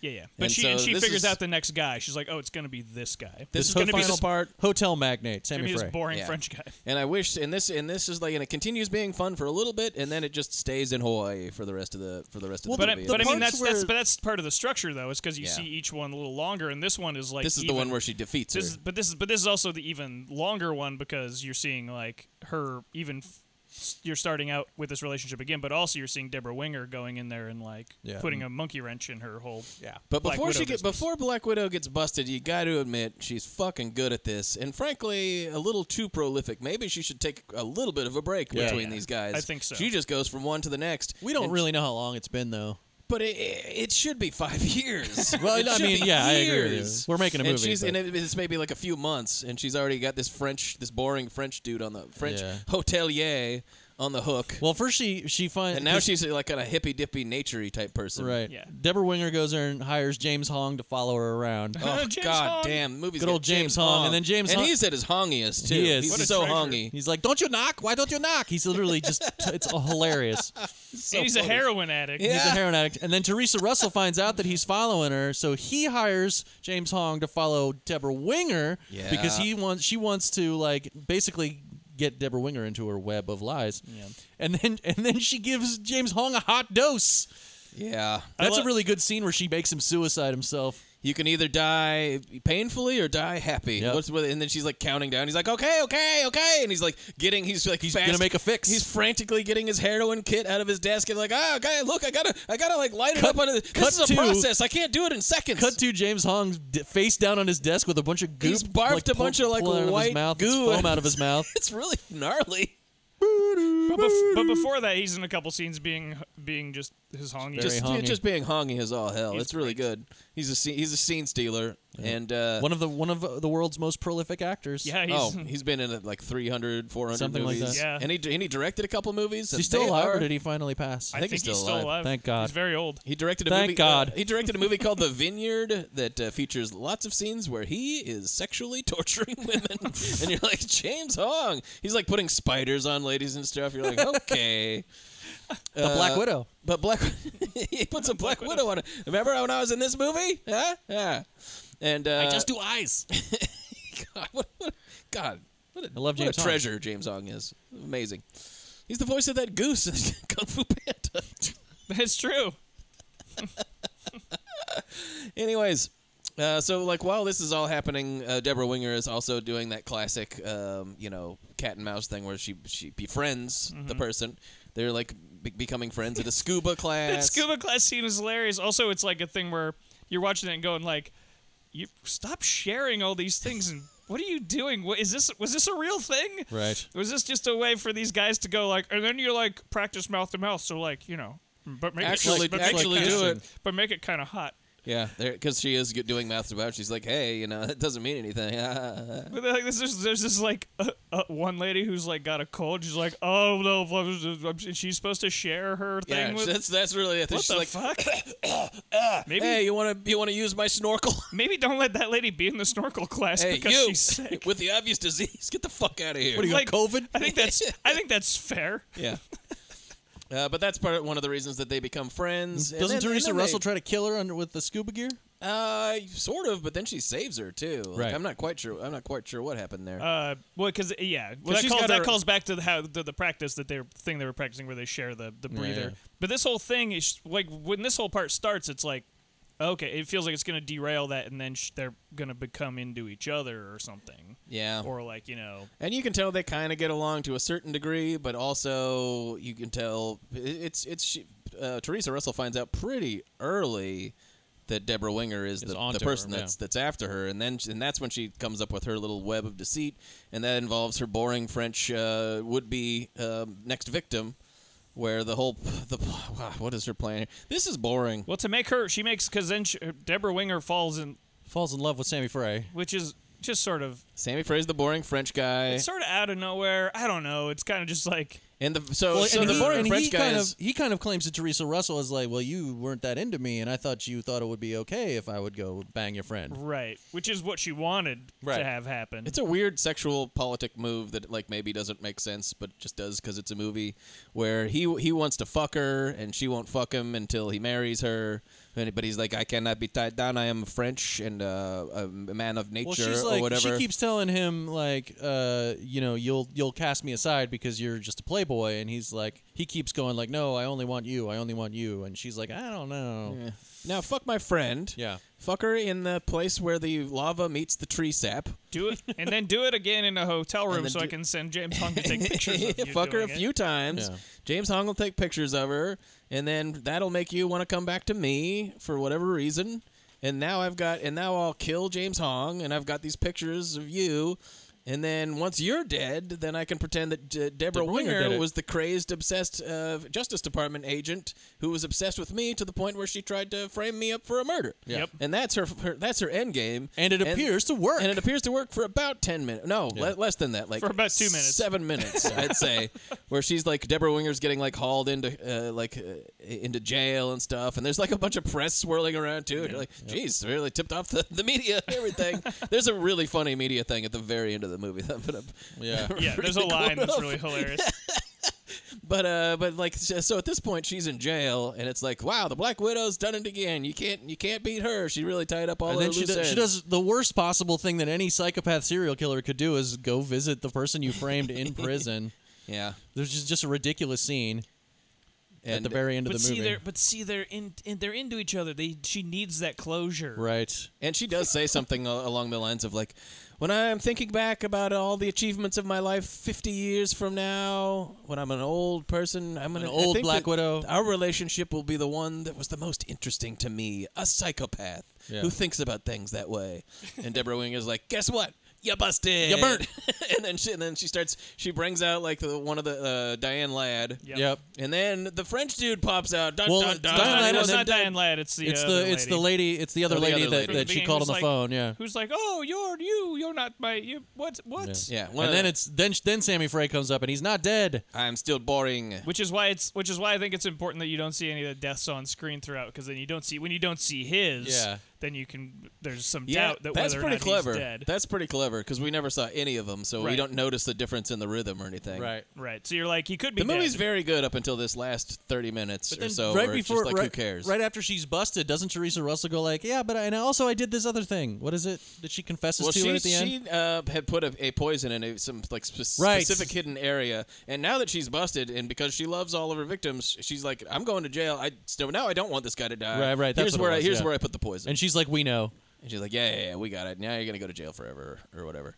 And then and this is like a real kind of Monsters Dead roll credits sort of thing. Yeah. But it's very funny because Debra Winger, who, everybody's been up against her the whole time, and the media like swirls around her, and then she just walks off to her car. But you hear some fucking journalist, and I guess these guys were just outside listening to this the whole time. Some journalists go, "Congratulations, Miss Barnes, that was a brilliant trap." Yeah. That's the last line of the movie. That was a brilliant trap. What? The movie really goes out like a wet fart. Yeah, it really doesn't end well at all. I think the third act really just killed it for me. Yeah, the third act sucks, but it's great up until then, and it's a really good looking movie. I just think it could. There's like this movie where it could have been interesting if it had been the two women, like cat and mouse, and getting in her web, and like if it had been just that, like them, like and if like the Black Widow had become like, oh, now I'm obsessed with this other woman. Right. Like if there was. If there was any kind of psychological give and take at all between these characters. Exactly, but it is just her trying to get her. When it's just a straight procedural, it works pretty well. Which is most of the movie. Yeah. It's the last act. It's a real killer. Like the Black Widow herself. There's a fun line. I like this. This is the Black Widow herself, and I think she's talking to Debra Winger when she first meets her, because she's like, "You got a lot of neat, fun stuff," or whatever. Moxie. Or no, she says this to James Hong. She says it to somebody. Who cares? There's a great scene before she hot doses James Hong where she first walks in on him. Or no, is it that once? It might be. No, there's a scene before where he walks out of the bathroom. He's like, "Don't you knock?" But he's got his arm rolled up, and it's a really good touch because you don't see him. You don't see like a needle in there or anything. But you're like, "Oh, this guy's an addict needle or just whatever." dangling out of his arm. But it was a really good way to show, like, because then later, because you're like, I think that because he's only got the one sleeve roll up. He's like, don't you fucking knock, and then this is where this is the scene, because this is where she hires him, and he's like, I'm not gonna do that, and she goes, well, there's two things you need to know about me. I'm very rich, and I'm very wealthy. Pretty good. There's a really funny scene. I'll give you an idea of like how fun Debra Winger's character is up until the last act, where TOQ is like, why are you so obsessed with this woman? What is the deal? Why do you want justice so much? What's your obsession with justice at the Department of Justice? Look, it's my department. And he tells her this story. She's not part of the fucking Justice League. Yeah. She works for the department. She goes, there was I grew up and my dad, he drank a lot, and one time he went after stop screaming. He went after my mom with a spatula, and he was are you buying this? Yeah. I can't believe you really went for it. Nobody knows why anybody does anything. Yeah. That shit's great. Just flips on him. It's really funny. That's all that stuff. All that stuff at the beginning, like, promises a much more satisfying ending. Yeah, that's good enough. Ratings. 3 Judds. It really fell apart for me. I enjoyed the performances a great deal, and I loved the momentum and the sort of the pace of the first 2/3. But yeah, the Hawaii chunk of it, the way that the whole plot resolved itself was really disappointing. Yep. Too many women being in love with that boring French guy. Yeah, that's and just too many. Just generally, this didn't need to be made by a kind of a pervy white dude. It's just got the wrong point of view. Yeah, because we didn't point out there's a lot of sex and nudity in this too. Yeah. I mean, we'll get to it. There's a whole scene. Teresa Russell's doing the yeoman's work here. There's a whole scene where Teresa Russell's seduces him in the pool, and she's just naked swimming Yeah, around, and it's well, for a actually, long time, and you're like, damn. Look, I don't want to get too gazy or whatever, but they're swimming around and doing these swim strokes, and you're like, did I just see that guy's balls? You did. Did I just see? Wow, you see a lot. Yeah, it's kind of crazy. That's why I'm giving. So you don't want to get too gazy about Sammy Frey's balls. But I'm looking at their balls and pussy or whatever. Fugazi, fugazi, it's a wazi, it's a woozy. No, Teresa Russell is. She's. Like, jeez. Well, that's why I'm giving it 3 Douglases. Yeah. Because of all the nudity and all that shit. And I'm gonna give it 10 out of 10 convenient medical alert bracelets. Yeah. It was really funny. It sucks too because it's in the middle of this tender scene that and just what's that? What's that? Or what's that around your neck? Is the way this is the way you're going to kill me. That is the way that anybody could murder me if they knew what my secret was, which is. But please don't. Please don't murder me that way. It would be so easy. I would prefer you not to. And nobody would ever know it was murder. He should have been dubbed in this like he is an Excalibur, where it's like, so you're into Native American art? Yes, I am. He's great. He's so good into Native American art. I'm going to put this icicle in the freezer. Please don't stab me with it. Nobody would ever be able to tell. His dialogue in Excalibur is it's like a Pixie song. It's loud, quiet, loud. A dream to some. And a nightmare to others. Yeah. It's great. And he's all ADR'd the entire movie. It's so good. It's a great movie. What's your last rating? 10 out of 10 medical alert bracelets. Medical alert bracelets. Sorry. God, I'm also gonna give it. I know you Kevin's heard me. defense, he's Obviously, not you heard doing me. anything. You're not listening. I'm sorry. It's okay. You listened, but you didn't hear it. I'm also gonna give it 3. I would love to go up to. I mean, if this movie kept its pace from the first 3.5 or 4 easily. 3.5 or 4 for sure. Yeah. It just really. I don't know what the thinking was. Like, what would have been fun about this? I don't know. It's very strange. Yeah. It's almost like it was reshot or something. Like, well, this isn't very satisfying. But I don't think it was. No, I don't think it was either. But it does have that feel because it doesn't feel like it feels like the wrong ending for where this movie should go, what the story should be. But it doesn't feel like the ending they did. It doesn't like have an unintended. It doesn't ending. have like some telltale mess with the pace or like scenes that don't play out properly anymore. It also has exactly what they wanted. This great dry wit to it through the first 2/3 that it completely loses during that last third. Not like Everybody Wins that has this scintillating dry wit except for James Hong. Except for James Hong. I mean, thank God James Hong's in that last third, or I would have dozed off. Yeah, Teresa. That scene. Rules. It's that scene with him and Teresa Russell. Like both scenes with him and Teresa Russell are total highlights. The scene where she kills him is straight out of like a 40s film noir. Yeah. You know, like a femme fatale thing. Because she's just like, look, I'm gonna shoot you in the head, or you can take this heroin dose. And she's very flat and frank about it. And James Hong is over the top. It's really good. It's great. But the rest of that part are not. I'm going to give it 3 Douglases, surprising amount of nudity, and I would say unjustified a lot of the time. A lot of the time it's just sort of like, let's look at these naked people. It doesn't, I don't know. I'm not bothered by it or anything like that, but gratuitous is the word that I'm looking for. Yep. And gratuitousness will always bump it up a little bit in my book. I like a little gratuity. I like a little gratuity for sure. And then I'm going to give it 10 out of 10 real fucking volcanoes. There's a real goddamn volcano in this. And that's kind of like the end. Like, once you see that volcano, like, that's the end. Yeah, you can turn. Just skip to the end. There's a scene where they're scuba diving and she like tries to kill her and then saves her and then I don't like I'm quite mad know at you what or happened something. there, yeah. It's like one of those little beats where you're like, we need to put an exciting scene. This in part's here, so boring. That might have been a reshoot. To talk about how boring this chunk of the movie was to me, how annoying was. There's a scene where they're like, Teresa Russell's like, oh, he's having a big party tonight. You should come to the party. And Debra Winger's like, well, I don't have anything to wear. You can borrow one of my dresses. And then cut to, they're at the party. Like, Debra Winger's had her hair done, all this stuff. And, like, she meets Sammy Frey, and they split up. And, like, Debra Winger goes to the bar to get a drink, and she orders a gin and tonic. And the bartender serves her a gin and tonic up in a flute.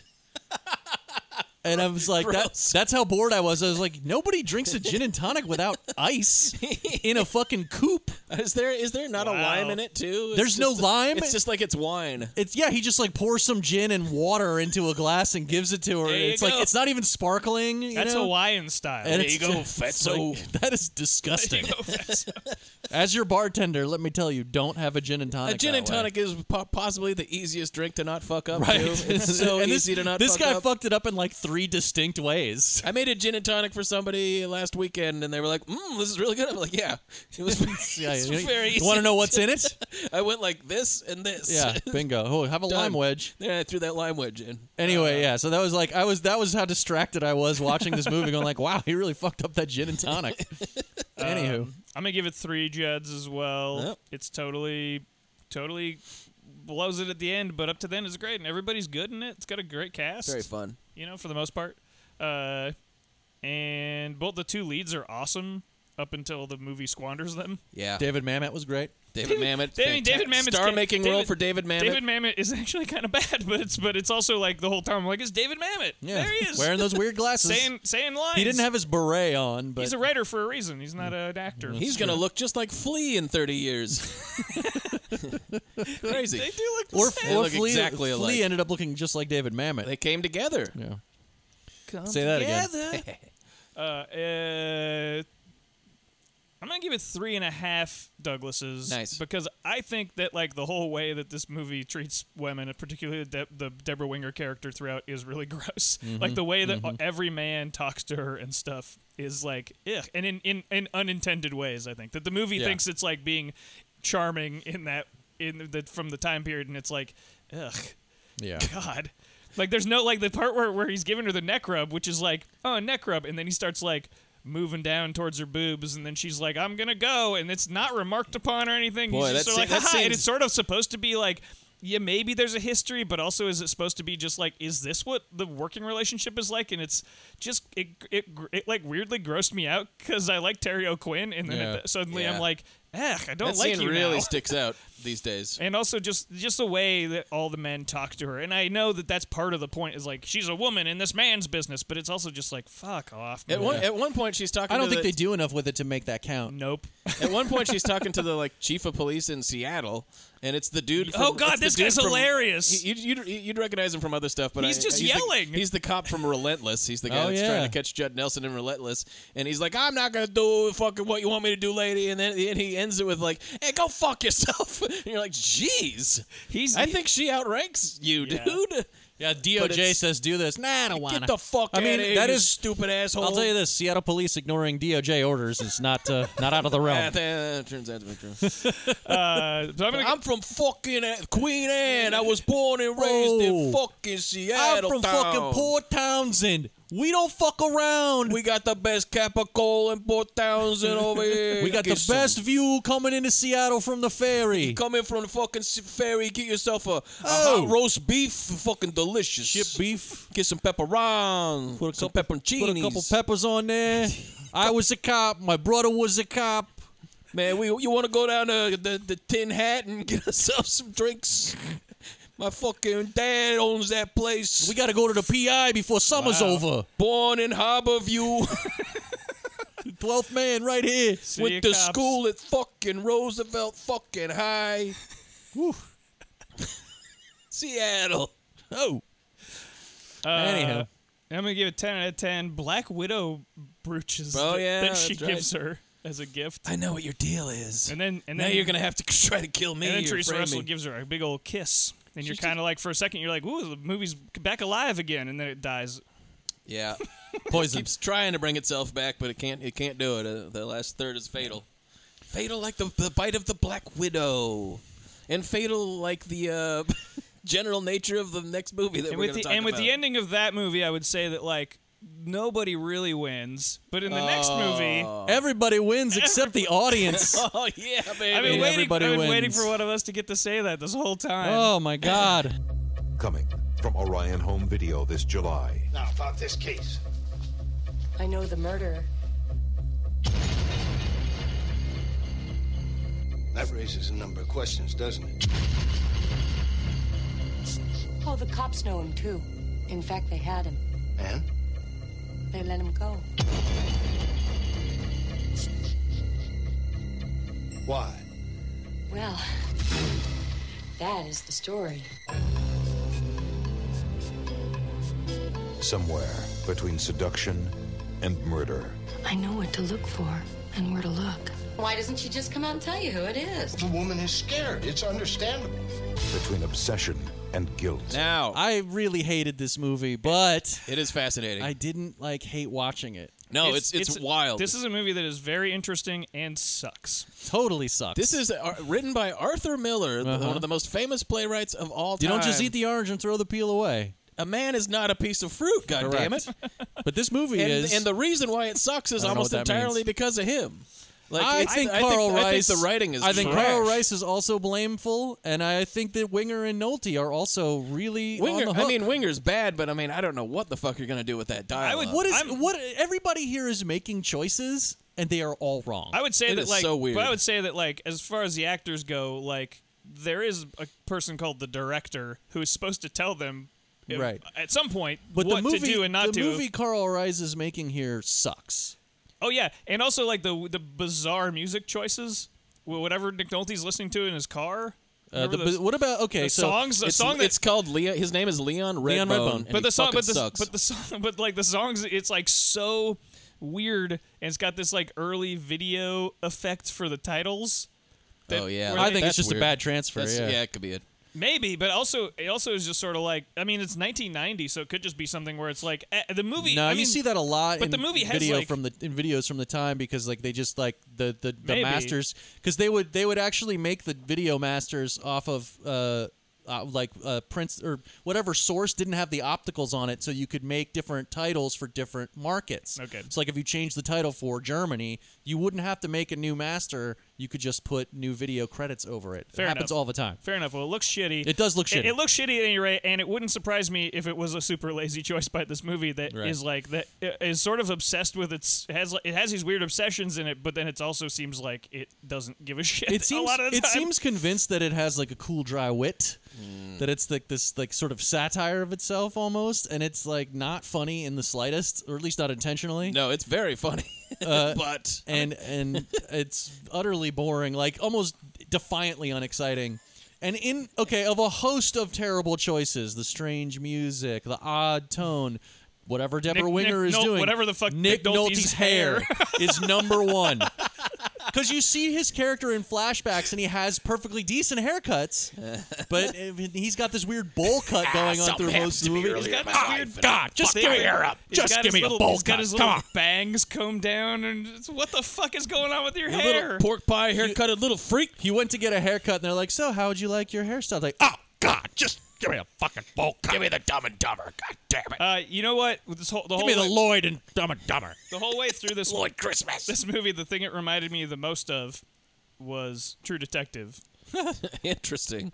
Because it's like I liked all of True Detective more than this. I'm not saying that I liked this more or like that more or less. I'm just saying that it's the same. It has the same MO as that guy who Nick Pizzolatto. Nicky Pizza. It just is like This is the whole It's like, Branzino. is there a bunch of is this stuff going? Is this this is going to be this weird thing? Oh nope, it's just this. It's just sort of this. Plus, it has so much these weird side obsessions, and everybody's acting histrionic all the time. Yeah. It's like very much like reminded me of season 2 in particular of The True best Detective. season. But also the most I do like it. But also the most like broken where you're like, what is this? Oh, yeah. What this is like 4 different shows in Somebody one needs show. to send a copy of this script to chadvelcoro@gmail.com. This really reminded me of that. But I don't particularly love the first season of True Detective either. I don't Right. think it's like one of the Well, that greatest one shows was of all all just time. a dream that you had about being a person. Right, yeah, and then I made little people out of cans. If the whole know. if the whole first season of True Detective was just McConaughey telling the story of the first season of True Detective and acting it out with his little beer can dudes, masterpiece. Also Absolutely. also at the end of this, it had this sort of like the thing that where it's sort of like, but like it's the system that's broken and stuff, man, and you can't. Oh boy, everybody wins. Can't Am fight I City right? Hall or something. Everybody wins. How ironic, or whatever. I don't know. It really reminded me of that kind of like But bullshit also- posturing, and also like the poetic like insane biker dude or whatever. Will Patton? Whatever Will okay. Patton's So- supposed to be. Like that shit totally made me think of like all the weird Southern Gothic horse Yeah, shit yeah. in True Detective. There- Anyway, there I just are wanted to get that out of the way. 15 things that are bizarre about this movie, but one of the strangest things is the fact that at the end it's like, yep, that's what this movie was about, endemic corruption. You're like, what? Yeah, right. This movie is filled with truly Fruit bizarre, of the poisonous tree, huh? all of this weird color and these weird characterizations and things that have nothing to do with anything, and then it's just like, nah, it wasn't about any of that. It was about this. Yep. You're like, at the end, at the very end, Arthur Miller wrote this. I mean, there are What the parts. fuck, Arthur there are, Miller? It's based on his one-act play, which I think is called Something Like a Love Story. Yeah, and you can really, which I think is supposed to be a comedy. and you can really see the one act play in the Debra Winger scenes because they're Yeah. mostly in that one room, you know. And I go like, oh, okay, I can see that this would be. Yeah, it's all her hanging out with the detective character, and like they're having arguments. and I stuff. could see that like working as like a play on the stage, and then you have to for a movie you got to put all this other stuff in there, and there's like bizarre things in it that don't even seem bizarre, like you're at Nick Nolte's house and his sister's living with him. Oh, the but then sister was my favorite part of the movie. No, she's fine. But there's pictures of kids fuck all that over. crazy lady. There's pictures of kids all over, and then you're like, where has kids. Where are the kids? And at some point, she's like, I told you I'd come stay with you while the boys were at school or whatever. And you never see the boys. It's never like what? Why? Why put that in there? Are the boys at college? Yeah, what the I fuck? like- Why do you What need we to stay with them? I like what the is sister happening? so much because the sister exists in the real world while the rest of the movie takes place wherever that takes place. Well, yeah, she thinks So, the like- movie that she's in is bullshit. Right, because like every time Nick Nolte is like, so God, I gotta go meet Debra Winger. She's like, don't do She's that. like, don't do that. Don't. What are you hanging out with that lady for? Hell, you know I want to fuck her. And Get out of this damn it. movie already. Yeah, Nick Nolte meets Debra Winger. She is from second Completely one, crazy. the most insane person in the history of the world, completely unaccountable, won't say basic stuff about anything that she's supposed to know about. Of course, and of he's course like, he doesn't. I love you. He doesn't I've fallen ask in love either. with you. And then his sister will be like, what are you doing? She's crazy. This is dumb. Don't do this. God damn it. She's like the one audience surrogate in the whole movie. But So also, like, wait a minute. Why is anybody doing anything? Also, like Debra Winger's character, she doesn't say for a long time how she relates to this fucking crime that he's investigating. But I thought it was her nephew. No, it's there's a very good chance that none of us know what the fuck happened in this movie. I know what it was, but like for like the first was half it? of the movie. He's like going like, and you know, I don't even really know her relationship to this case, but it interests me or something. You're like, well, what the fuck? Don't do it then. What are you doing? I thought it was her nephew. Nope. Felix. He's the nephew of the guy that he was put in prison for. Oh. She was having a thing with the doctor. Hold on. And the doctor was like the supplier of the drugs for Will Patton, who actually murdered him. Right. But Will Patton murdered him, and then it was covered up by the cops and everybody because they're all in on the drug Because they're trade. all in on the drug trade, Right. All the way to the top. Well, top of the mountain, which includes the the DA, who's his archenemy, who hates Nick Nolte, who also like was fucking Debra Winger at some point, and Jack Warden, the judge, who I don't think is in on the corruption, but is but like, he wants to fuck Debra Winger. But he's also like not willing to rock the boat Yeah. and overturn, and like right, because this movie's about corruption. Eventually, at the very end, it is. Yeah. It's a movie that features a woman possibly with multiple personalities. That none of that has to do with anything. She just does maybe have multiple personalities. She is a whore. It's to make it. Yes. It's to make it confusing to the audience. Yeah. Good job, Arthur Miller. Karel Reisz too. It's to present a mystery to which there is no satisfying answer, and also no one cares. It has nothing to do with any of it. Because obviously the people that made the movie don't care what the solution to the mystery is. Yeah. So otherwise, why would he be listening to those Redbone songs? So it's I just, can't stress enough. Leon Redbone, if you haven't heard of him before, was a 70s act that was trying to do like, this is what white music sounded like in the 30s. And so it's kind of like an even poorer man's Randy Newman. It's like Randy Newman, but 5 times worse. So there's like, go by the bucket at the store, go to buy a cow tonight. And it's fucking sucks. Automatic tie racket, so nice, moving ties from side to side. Sports bra, sports bra. It's just the worst.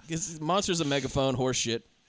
And there's 3 songs by that guy. It opens and Nick closes Nolte's with character them. loves it. At the very end, after everything's gone out, Heck, at least it's got you, Redbone. You're just like, Redbone comes back, like, well, that was the movie that you just fucking saw. Sorry, we apologize. Nobody apologizes. No. Don't you dare. Leon Redbone should apologize in song form at the end of this. I will give it this, like, as much as this movie sucks, I was like, this is my impression of me watching it throughout. I was like, what? Whoa, huh? Ha ha ha ha ha. Whoa, shit. Jesus. And then at the end, that fucking sucked. Yeah. It's a real turd. But it's filled with crazy shit. It's phenomenally unexciting. Yeah, I wouldn't but it's call it interesting. exciting. I think it's novel. That's what. But I mean, it's like doing a bunch of stuff. I think it's boring to watch. But doing a bunch of stuff for no reason. That's what I mean. But at the end, you go like, "What was this about? Like why?" That's the thing is, you watch this and all the weird choices that are being made, and you're kind of going like, why though? Why was this the movie everybody wanted to make and whence? None of it plays into anything. Yeah, it doesn't. And if their point was like, isn't corruption insidious, and like look at the foibles of these men that wish to combat it, like. Fuck off! Who cares?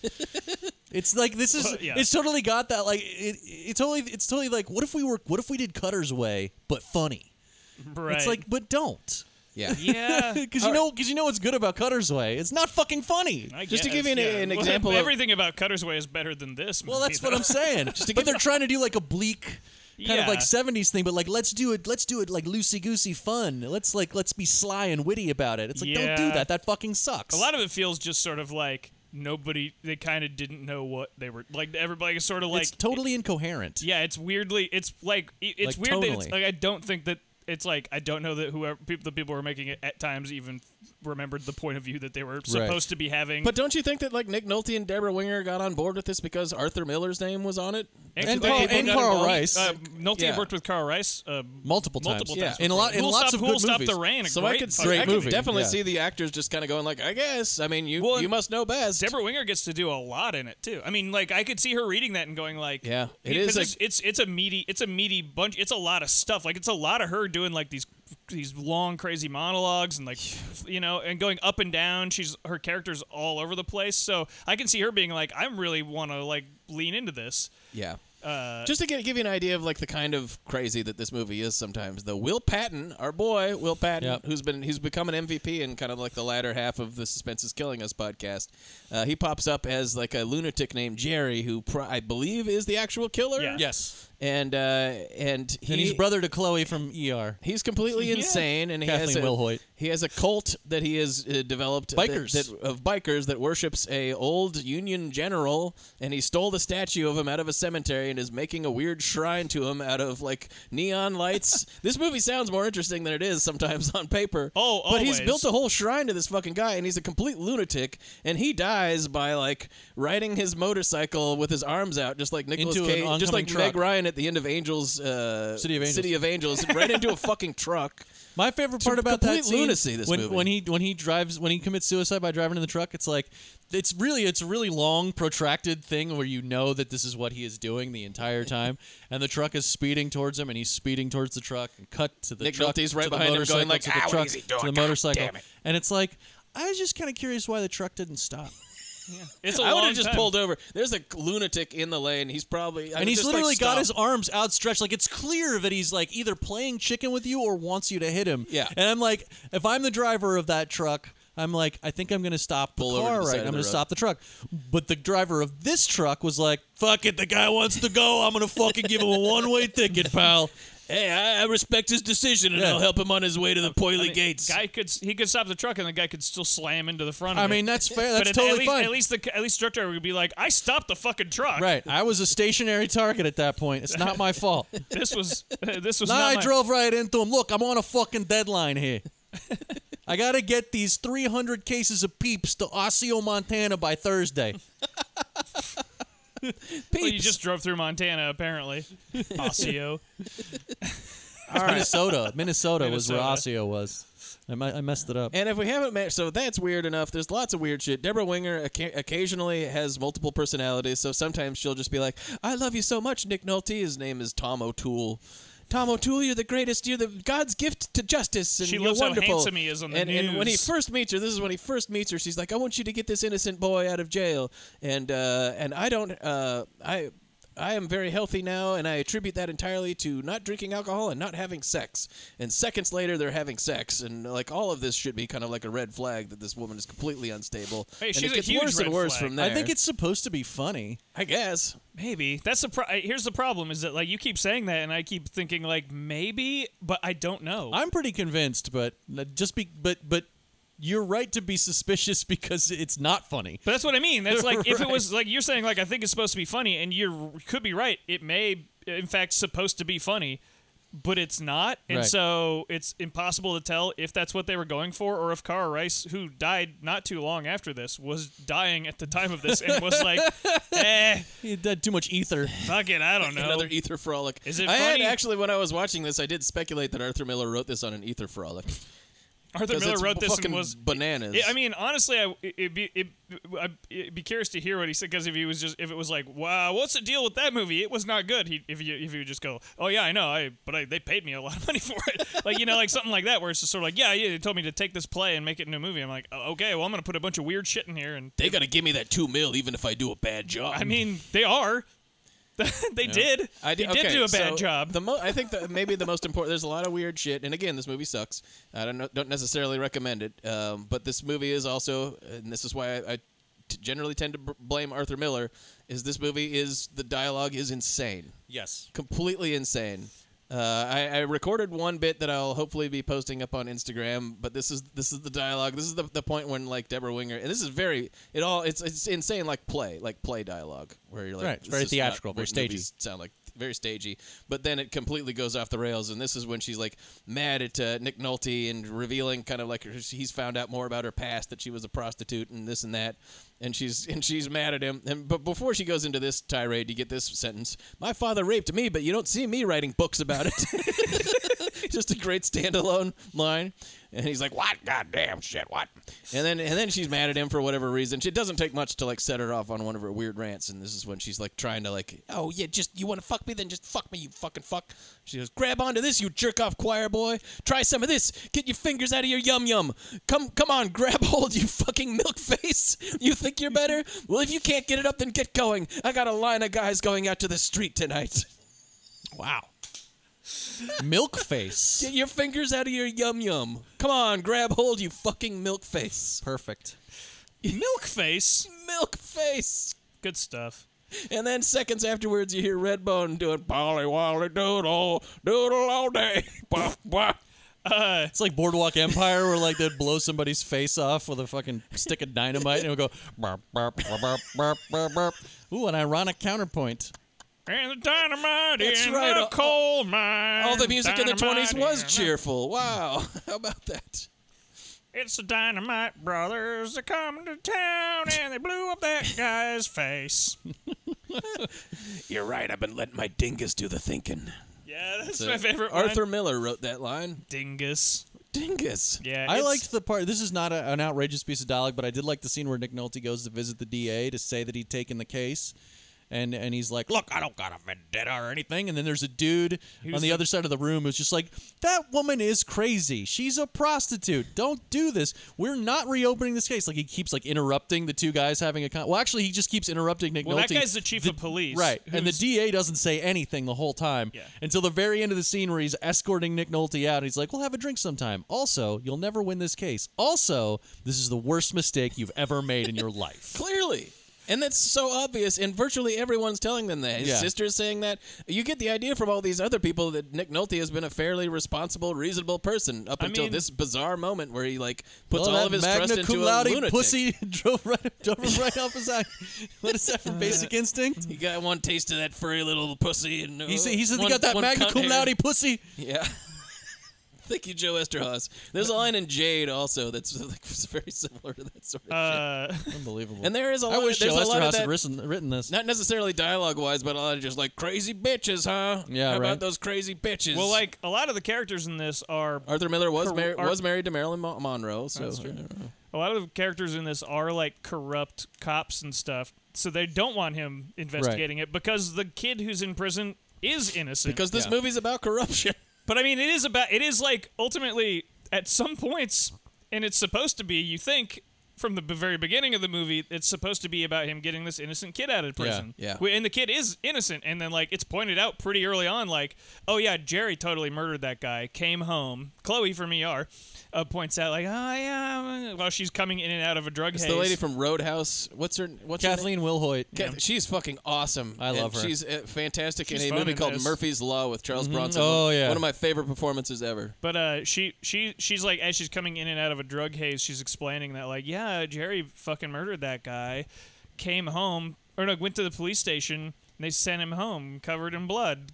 They were like, go home, you didn't do this. Because ultimately, if Jerry's in prison, Jerry spills the beans on the whole corrupt town. And that's what it becomes. But you're like, why is that what it's about when it shouldn't it still be about getting this kid out of prison? Which they do. Yeah, because he shows up at the end. I mean, he's out of prison at the party because they're having a big party for him. And he's like, and the whole thing is supposed to be like, Nick Nolte should be happy about that, but he can't because he couldn't bring down the whole system. But at the end, he's which like, is what he wanted to do. He has like apparently. a wry smile on his face at the end. He's like, well, I guess I didn't bring down the whole system. Well, yeah, because he knows he's gonna go listen to some System's corrupt. There's nothing to do. Gonna ride in my pickup and go back to my sister. Apologies from the filmmakers to the viewing. Maybe my boys are back from school. I want to make two small. Yeah, I have children. I have children. There's pictures of them on my walls. Whose children are they? I pointed out, I was like, why are there pictures of these kids on the walls? And Sophie's like, maybe it's him when he was young, like it's their parents' house. I'm like, I don't think so. They look recent. He has kids. And then at some point, the sister just casually points out that he has boys, and you're like, why isn't that in the movie at some point? I like the part where the fucking sister kids. goes, because he's like,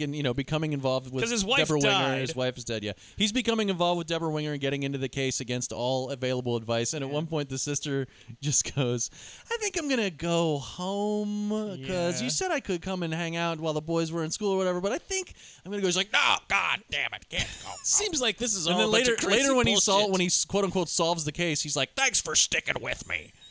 She's like, man. I wanted to make two small observations about the innocent kid. One, Frank Military is the actor, and he got insanely rich producing NCIS. Oh, wow, good for him. Doesn't really act anymore, but he's like a great name. He produced, good name.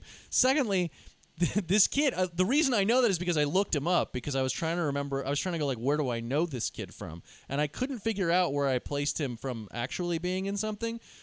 But it turned out it's because he looks like. Okay, so you know how in the beginning of the Captain America movie when they make Chris Evans all skinny? Right? He looks like they did that to Michael Pare. Wow. He looks like before they injected Michael Pare with the super soldier serum. Yep. That's what he looked like, is skinny little Frank Military in Everybody Wins. There you go. That's it. That's all I got. I mean, it's not really scintillating material. Who's been driven crazy because he went to prison and he's innocent and he's like, and he's barely holding on. He's really lost all hope and is just sort of like, you gotta eat something. I mean, come on, I'm gonna get you out of here in a week. And he's like, I don't want to eat anything. I just want to die. God damn it. God hell. Eat something. Just look at my hair. Look at my fucking hair. Will you eat me? Oh, fuck's sake. I got this pork pie haircut for nothing. There's a whole bunch of scenes where Nick Nolte's just bumbling around and it's supposed to be like him solving a mystery that we're supposed to be interested in or something, but we know who did it very early on, and so then it becomes this thing where it's like, okay, well, what is the movie about then? And it's about not much. It's about him. This is the shortest. So of the, this is the shortest. Yeah, of it's the only like three, 97 minutes or something, and it's. I saw the runtime when I put it in. I'm like, ooh, and then it like. And then halfway three through it, I'm three like, hours oh my later, God. it was still on. It feels so much longer. Because it just than never you want really creates a full, like, fully operating structure or Right. anything. It's just like one thing after another, and you're like, I guess they're kind of related. I don't know. Ugh.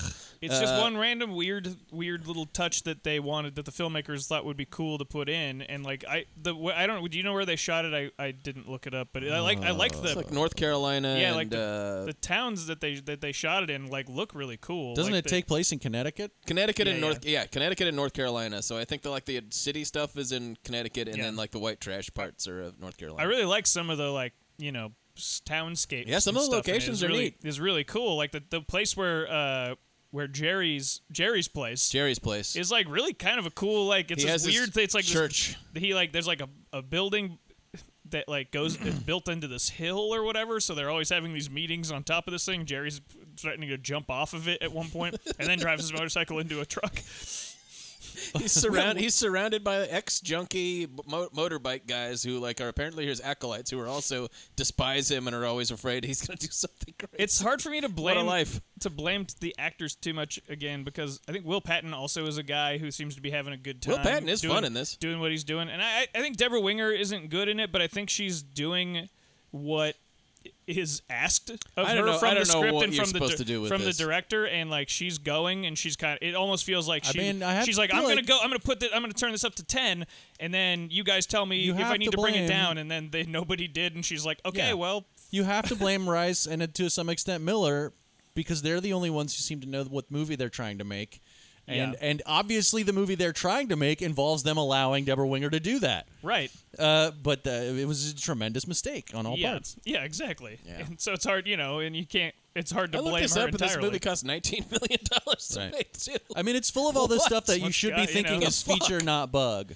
Yeah. Except Yep. that it's bug. Oh, yeah. Yeah. None of the weird, cool stuff comes together. No, at until, all. It's totally incoherent, and not narratively incoherent, but like narratively it what actually movie is this supposed to narratively be? you're pretty. It's pretty clear what's easy going to on. follow. Yeah.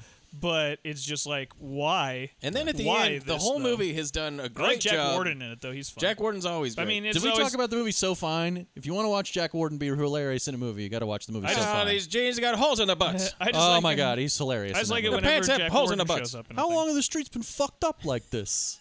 So good.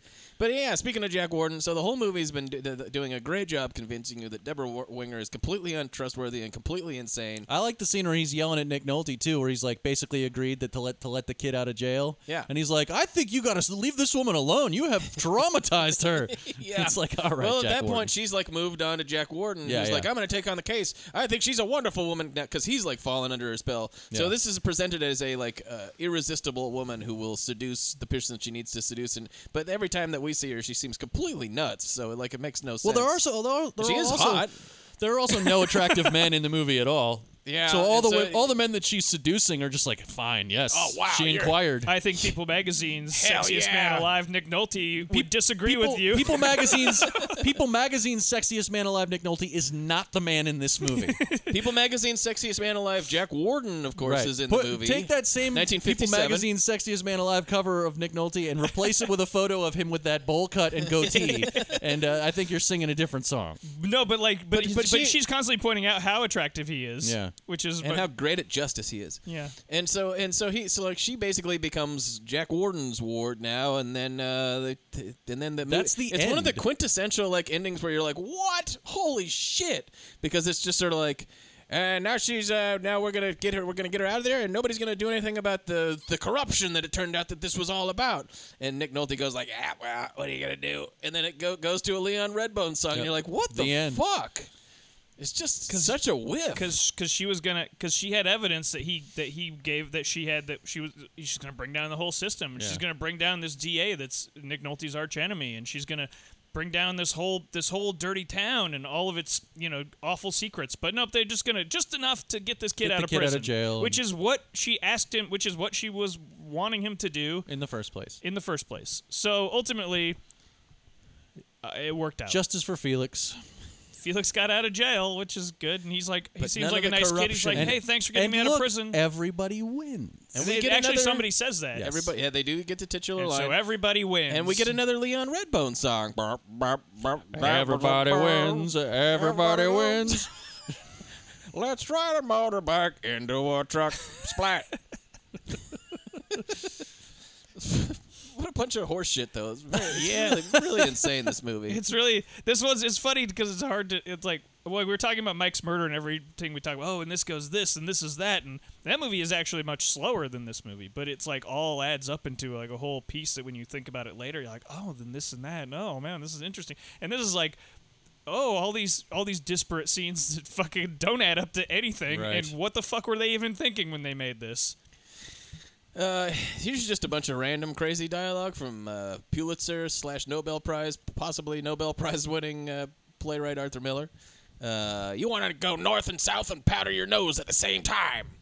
This is at one point. Yeah, exactly. Well, that's what you say after almost every line of dialogue in this movie. Except the dingus line. At one point, somebody, I think Deborah Winger is actually saying this to Nick Nolte, although anybody could say this to anybody at any time. Do you hear your mouth? Anybody can say that to anyone at any time. Everybody's always saying. Nobody expects it. Her brains are choking. Her thoughts have poisoned her. I think that's Jerry. Yeah. Her brains are choking. Because Jerry, likens himself to like some kind of a Svengali? Messiah or Svengali. Svengali. I'm a Svengali. Let's go have a pizza. Then I'm going to drive my bike into a truck.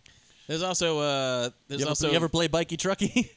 There's also this character that she plays. I mentioned that she sort of has multiple personalities, so sometimes she snaps into like an erudite, like sophisticated woman, and at one point she's talking to Nick Nolte. She says, your manner is guttural because your whole life is guttural. Yeah. Love it. He comments on it a few times, too. Because she's like, now I'm getting this fucking song and dance again. Because she gets him to go, like, I want you to get this kid out of prison. And then he's like, okay. And he starts investigating it. And then she's like, well, don't believe anything these people say that you're investigating the thing for. And he's like, well, what the fuck am I supposed to do then? And you're like, well, first of all, don't do this. Yeah. Because, I mean, sorry that kid's in prison, but figure out a different way, I guess, to get him out. Yeah. Hire Sean Connery to bust into the prison and get him out. Wow. What a plan. And he's the only one who ever broke out of that prison in Connecticut. Right. And here's the playwrightiest horse shit ever. This is just something she says to him earlier on. Your face suddenly looked like the sun shooting out lights. Yeah. Okay, great. I don't like Arthur Miller anymore. Well, and you know what? I used to watch he never Death liked of a you. Salesman twice a year. He never liked you. Live on stage. Arthur Miller, yeah, he actually, it's true. He did not like me. The several times that we met, we didn't get along. It was a matter of different temperaments. I mean, what can you do? He described you as a piece of fruit. He said I was a piece of fruit. He said you could just eat that orange and throw the peel away.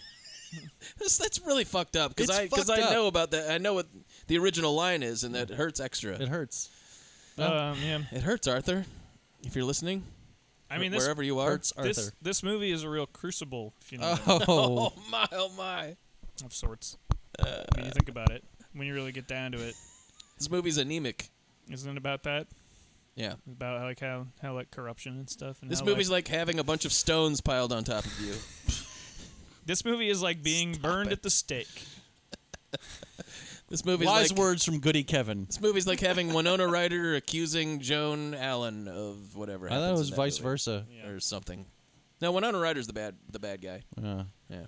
Is what's his name in that? There Will Be Blood in that. D-Day's in that. Yep, D-Day's in that. But D-Day is D-Day also in the Scarlet Letter? No, that's Gary Oldman. That would be awesome if he was in the Scarlet Letter. Have you seen that? No. Unbelievable. No. Insanely terrible movie. From the director of Captivity. Right. But you got to admit, hot stuff. Yeah. Well, when you read that book, you think, man, needs more fucking. This is a horny book. I read that book with one hand, if you know what I'm talking about. That movie is totally like they took the Hawthorne and deliberately turned it into an erotic thriller. It's kind of amazing. That's literally what it is. Well, last time I watched it, was like maybe 6 or 7 months ago, and I was like, we should do this on the show. We should do Scarlet Letter because it's basically an erotic thriller. Oh, we could Really? if we could find 2 more that Might be a are- fun Patreon. If we could find 2 more period movies to do, that would be a fun. Let's one figure to that do. out. I'll look into it. absolutely If If we wanna could find do a that. couple more like period thrillers of that sort, which I bet we can. Yeah, sure. Yeah, that'd be All right. fun. Well, anyways, ratings. Yeah. 2 Judds. Terrible movie. I want to give it 1, but it's too weird to. Yeah. What does he say in Fear and Loathing? Too weird to live, too rare to die. Yeah. Pretty much. It's kind of true. Yeah. I mean, I hated it, but Yeah. I'm not sure I hated watching it. Yep. I'm gonna give it like 2.5 Douglases. There's not a lot of like explicit sleaze or fucking in it or anything like that. But, like the implication of what goes on in the town and that everybody gets seduced by Debra Winger. And finally, for the implication, the putting the image in my head of her getting plowed by Jack Warden. Oh, yeah. That's real good. That's real good sex, lady. Look, I'm gonna, look, while we do it, I'm going to watch these 2 broads work out. There is a part where Jack Warden is like almost where he's like takes his shirt off because he's finished an he was on an exercise bike and he's about to get into the shower and you get a lot of Warden. Yeah. Somebody call the warden. I'm warding him off. So that was unpleasant. I didn't like thinking about that. And I'm going to give it 10 out of 10 stationary trucks to run my bike into. Just pull it over. Just pull over, buddy. Oops, I'll get off the road here. Let this crazy person drive by me. There we go. Whoop, that didn't work out. Yeah, I'll also give it 2 Judds. I mean, it is terrible. It's technically like a half Judd, but it is like fun watching it for some reason because it's just bananas. And like any movie that features that line with the milk-faced thing, you're just like, I watched that like 5 times. Like it's so crazy. Yeah. I'm gonna give it 2 Douglases, a little bit of sex stuff, and that Jack Warden. Like, man, that's a real dose of Warden. Let me tell you. Why not? He should have been just butt naked. That would have been wild. We all wanted it. Just full frontal Warden. Yeah, it's natural. You've seen it. It's nothing you haven't seen before. Huh. Something we all wanted. I gotta wash my balls Why out. do I talk this way now? Yeah, see? Yeah, Jack you got Warden. nothing on me, see? Jack Warden. Yeah, get away from me, copper. Top of the world, man. You'll never see me naked. And I'm going to give it 10 out of 10 milk faces. Wow. Yeah, I'm also going to give it 2 Judds. It's interesting until it's over, and then you're like, "Fuck this movie." Yeah, like because it's kind exactly. of like you're kind of wait. It's one of those movies where you're kind of waiting the whole movie. Like, when's the shoe gonna for drop? the movie to come together, and you're kind of like, okay, well, there's a bunch of parts. It still could do it, and then you're like, it's like one of those movies where we're till the very end. You're kind of going like, okay, and then it's gonna. It's not like Black Widow where you're like, I'm into this movie, and then you kind of see it unraveling, and you go like, I'm not as into this now. I see how this is going to end. It's not as good as I wish. This is sort of like, okay, when are they going to pull it all together, and it's going to have this ending there where it's like, oh, I see why all that stuff was in the movie, and then it doesn't, and you go, oh, well, there was no reason why all that stuff. good. But still interesting to look at and watch and listen to. And 2.5 Douglases, because it is... Oh, it also, like, everybody's constantly talking about how the Debra Winger character is such a whore and stuff. So it's, like, it's just unpleasant to any time a man is talking about her in the movie. They're saying whore for sure. And saying whore for sure. So it's kind of like, and, and there are some, like, some gropey sex scenes with her and Nolte. With that haircut. Oh, God damn it. God damn it. And I'm going to give it... fucking coming. God damn it. God, there it go. God, there it go. God damn. It's all over the place now. It's on my fucking hands. Gotta get a mop. Get a goddamn mop. Got it all over. Got a Kleenex or something. Anything. I gotta get a new carpet. I'll just wipe it up with one of these pictures of my boys. I can't even reach that spot on the ceiling. Somebody get a ladder. God damn it. What if my boys see this? The boys are coming back from school today. Any second now. God, no, boys. Oh, shit. Boys, this isn't what I was thinking about Jack Warden naked again. God damn it. God damn it, you boys are supposed to be at school. And there's like 9. There's 9 boys. There's so many. Why do I have so many boys? God damn it. Yeah, why not? I have a fucking army of boys. Well, these last 2 movies had shitty endings, but you can't say this podcast did. And I'm gonna give it 5-minute Nolte Cummings. I'm gonna give it one missing army of boys. Where's Nick Nolte's? Where are the Nolte boys? That's my army of boys. Where are my army of Nolte boys? They're coming home. They're coming home in a body bag. They're coming home to watch me come. I can't be here when I can't do it when they're not watching. my boys come home with Debra Winger. Come everywhere. It's not gonna look good. Don't fucking judge me. I live the way I want. It's America. I'm just as God made me. This city's as corrupt as the day is long. All I want is for my boys to watch me come. I just want a better haircut. Oh God. You're welcome. But by the way, thank you. We made it at this point. Actually, this will come out fairly soon. We made it to the 100 spot. Yeah. We are going to be recording. We're at 101 right now. Oh, yeah. 101, for God's sakes. We're just That's blasting as through. many of the Dalmatians as there are. Yeah. That's right. We're at that magical Dalmatian 101 number. patrons. So thank you. Watch out for Corella now. She's gonna come Yeah. try and turn all our patrons into a coat or something. Yeah. But we'll find out. Because one of them threw her mom off a cliff. Yeah, we'll find out from a different movie that she actually had a very sympathetic backstory. She was a good guy the whole time. Oh. It was good that she was doing that. Okay. Yeah, but we made it, so we're gonna do the 4 Verhovens. So now, never been a better time to subscribe to Verhovens. to our Patreon. Go to Suspense is Killing Us at Patreon and get on board. Tons and tons of other cool shit on there. Rate us on iTunes. 5 stars only, please. 5 stars only, please. Vasily. 5 stars only. That's it. What are we doing next time? What are we doing next time? Are we doing the Mammoth next time? Oh, yeah, Mammoth. We're gonna do the Mammoth? Yeah. We're going to do House of Games. Yes. Heist and Spartan. Wow. Yes. All Oh, right. man. Which you guys, we've all wanted to I do. kind one of or hate the one other of those. I love one of them, and one of them I haven't seen in a long time. We'll find out. One of them is a Everybody, one of them is a Travis, movie I covered Travis on- hates Heist. That's why they call it Heist. That's why they call it Heist. I can't wait. I can't wait to talk some Mammoth. I love My it. motherfucker's so cool. She hates Yeah. Heist. I'm a big fan of all 3 of these movies. Gotta Wow. set your motherfuckers to receive for I'm a for our huge David fan of Mamet, one of them, for our so. David Mamet podcast next time. Excellent. Until then, the suspense is killing us. Bye. Bye. Well, I went down south for to see my gal, Polly Walla doodle all day. She got curly eyes and laughing hair, Polly Walla doodle all day. Fare thee well, fare thee well, fare thee well, my fairy face. I'm going to Louisiana for to see my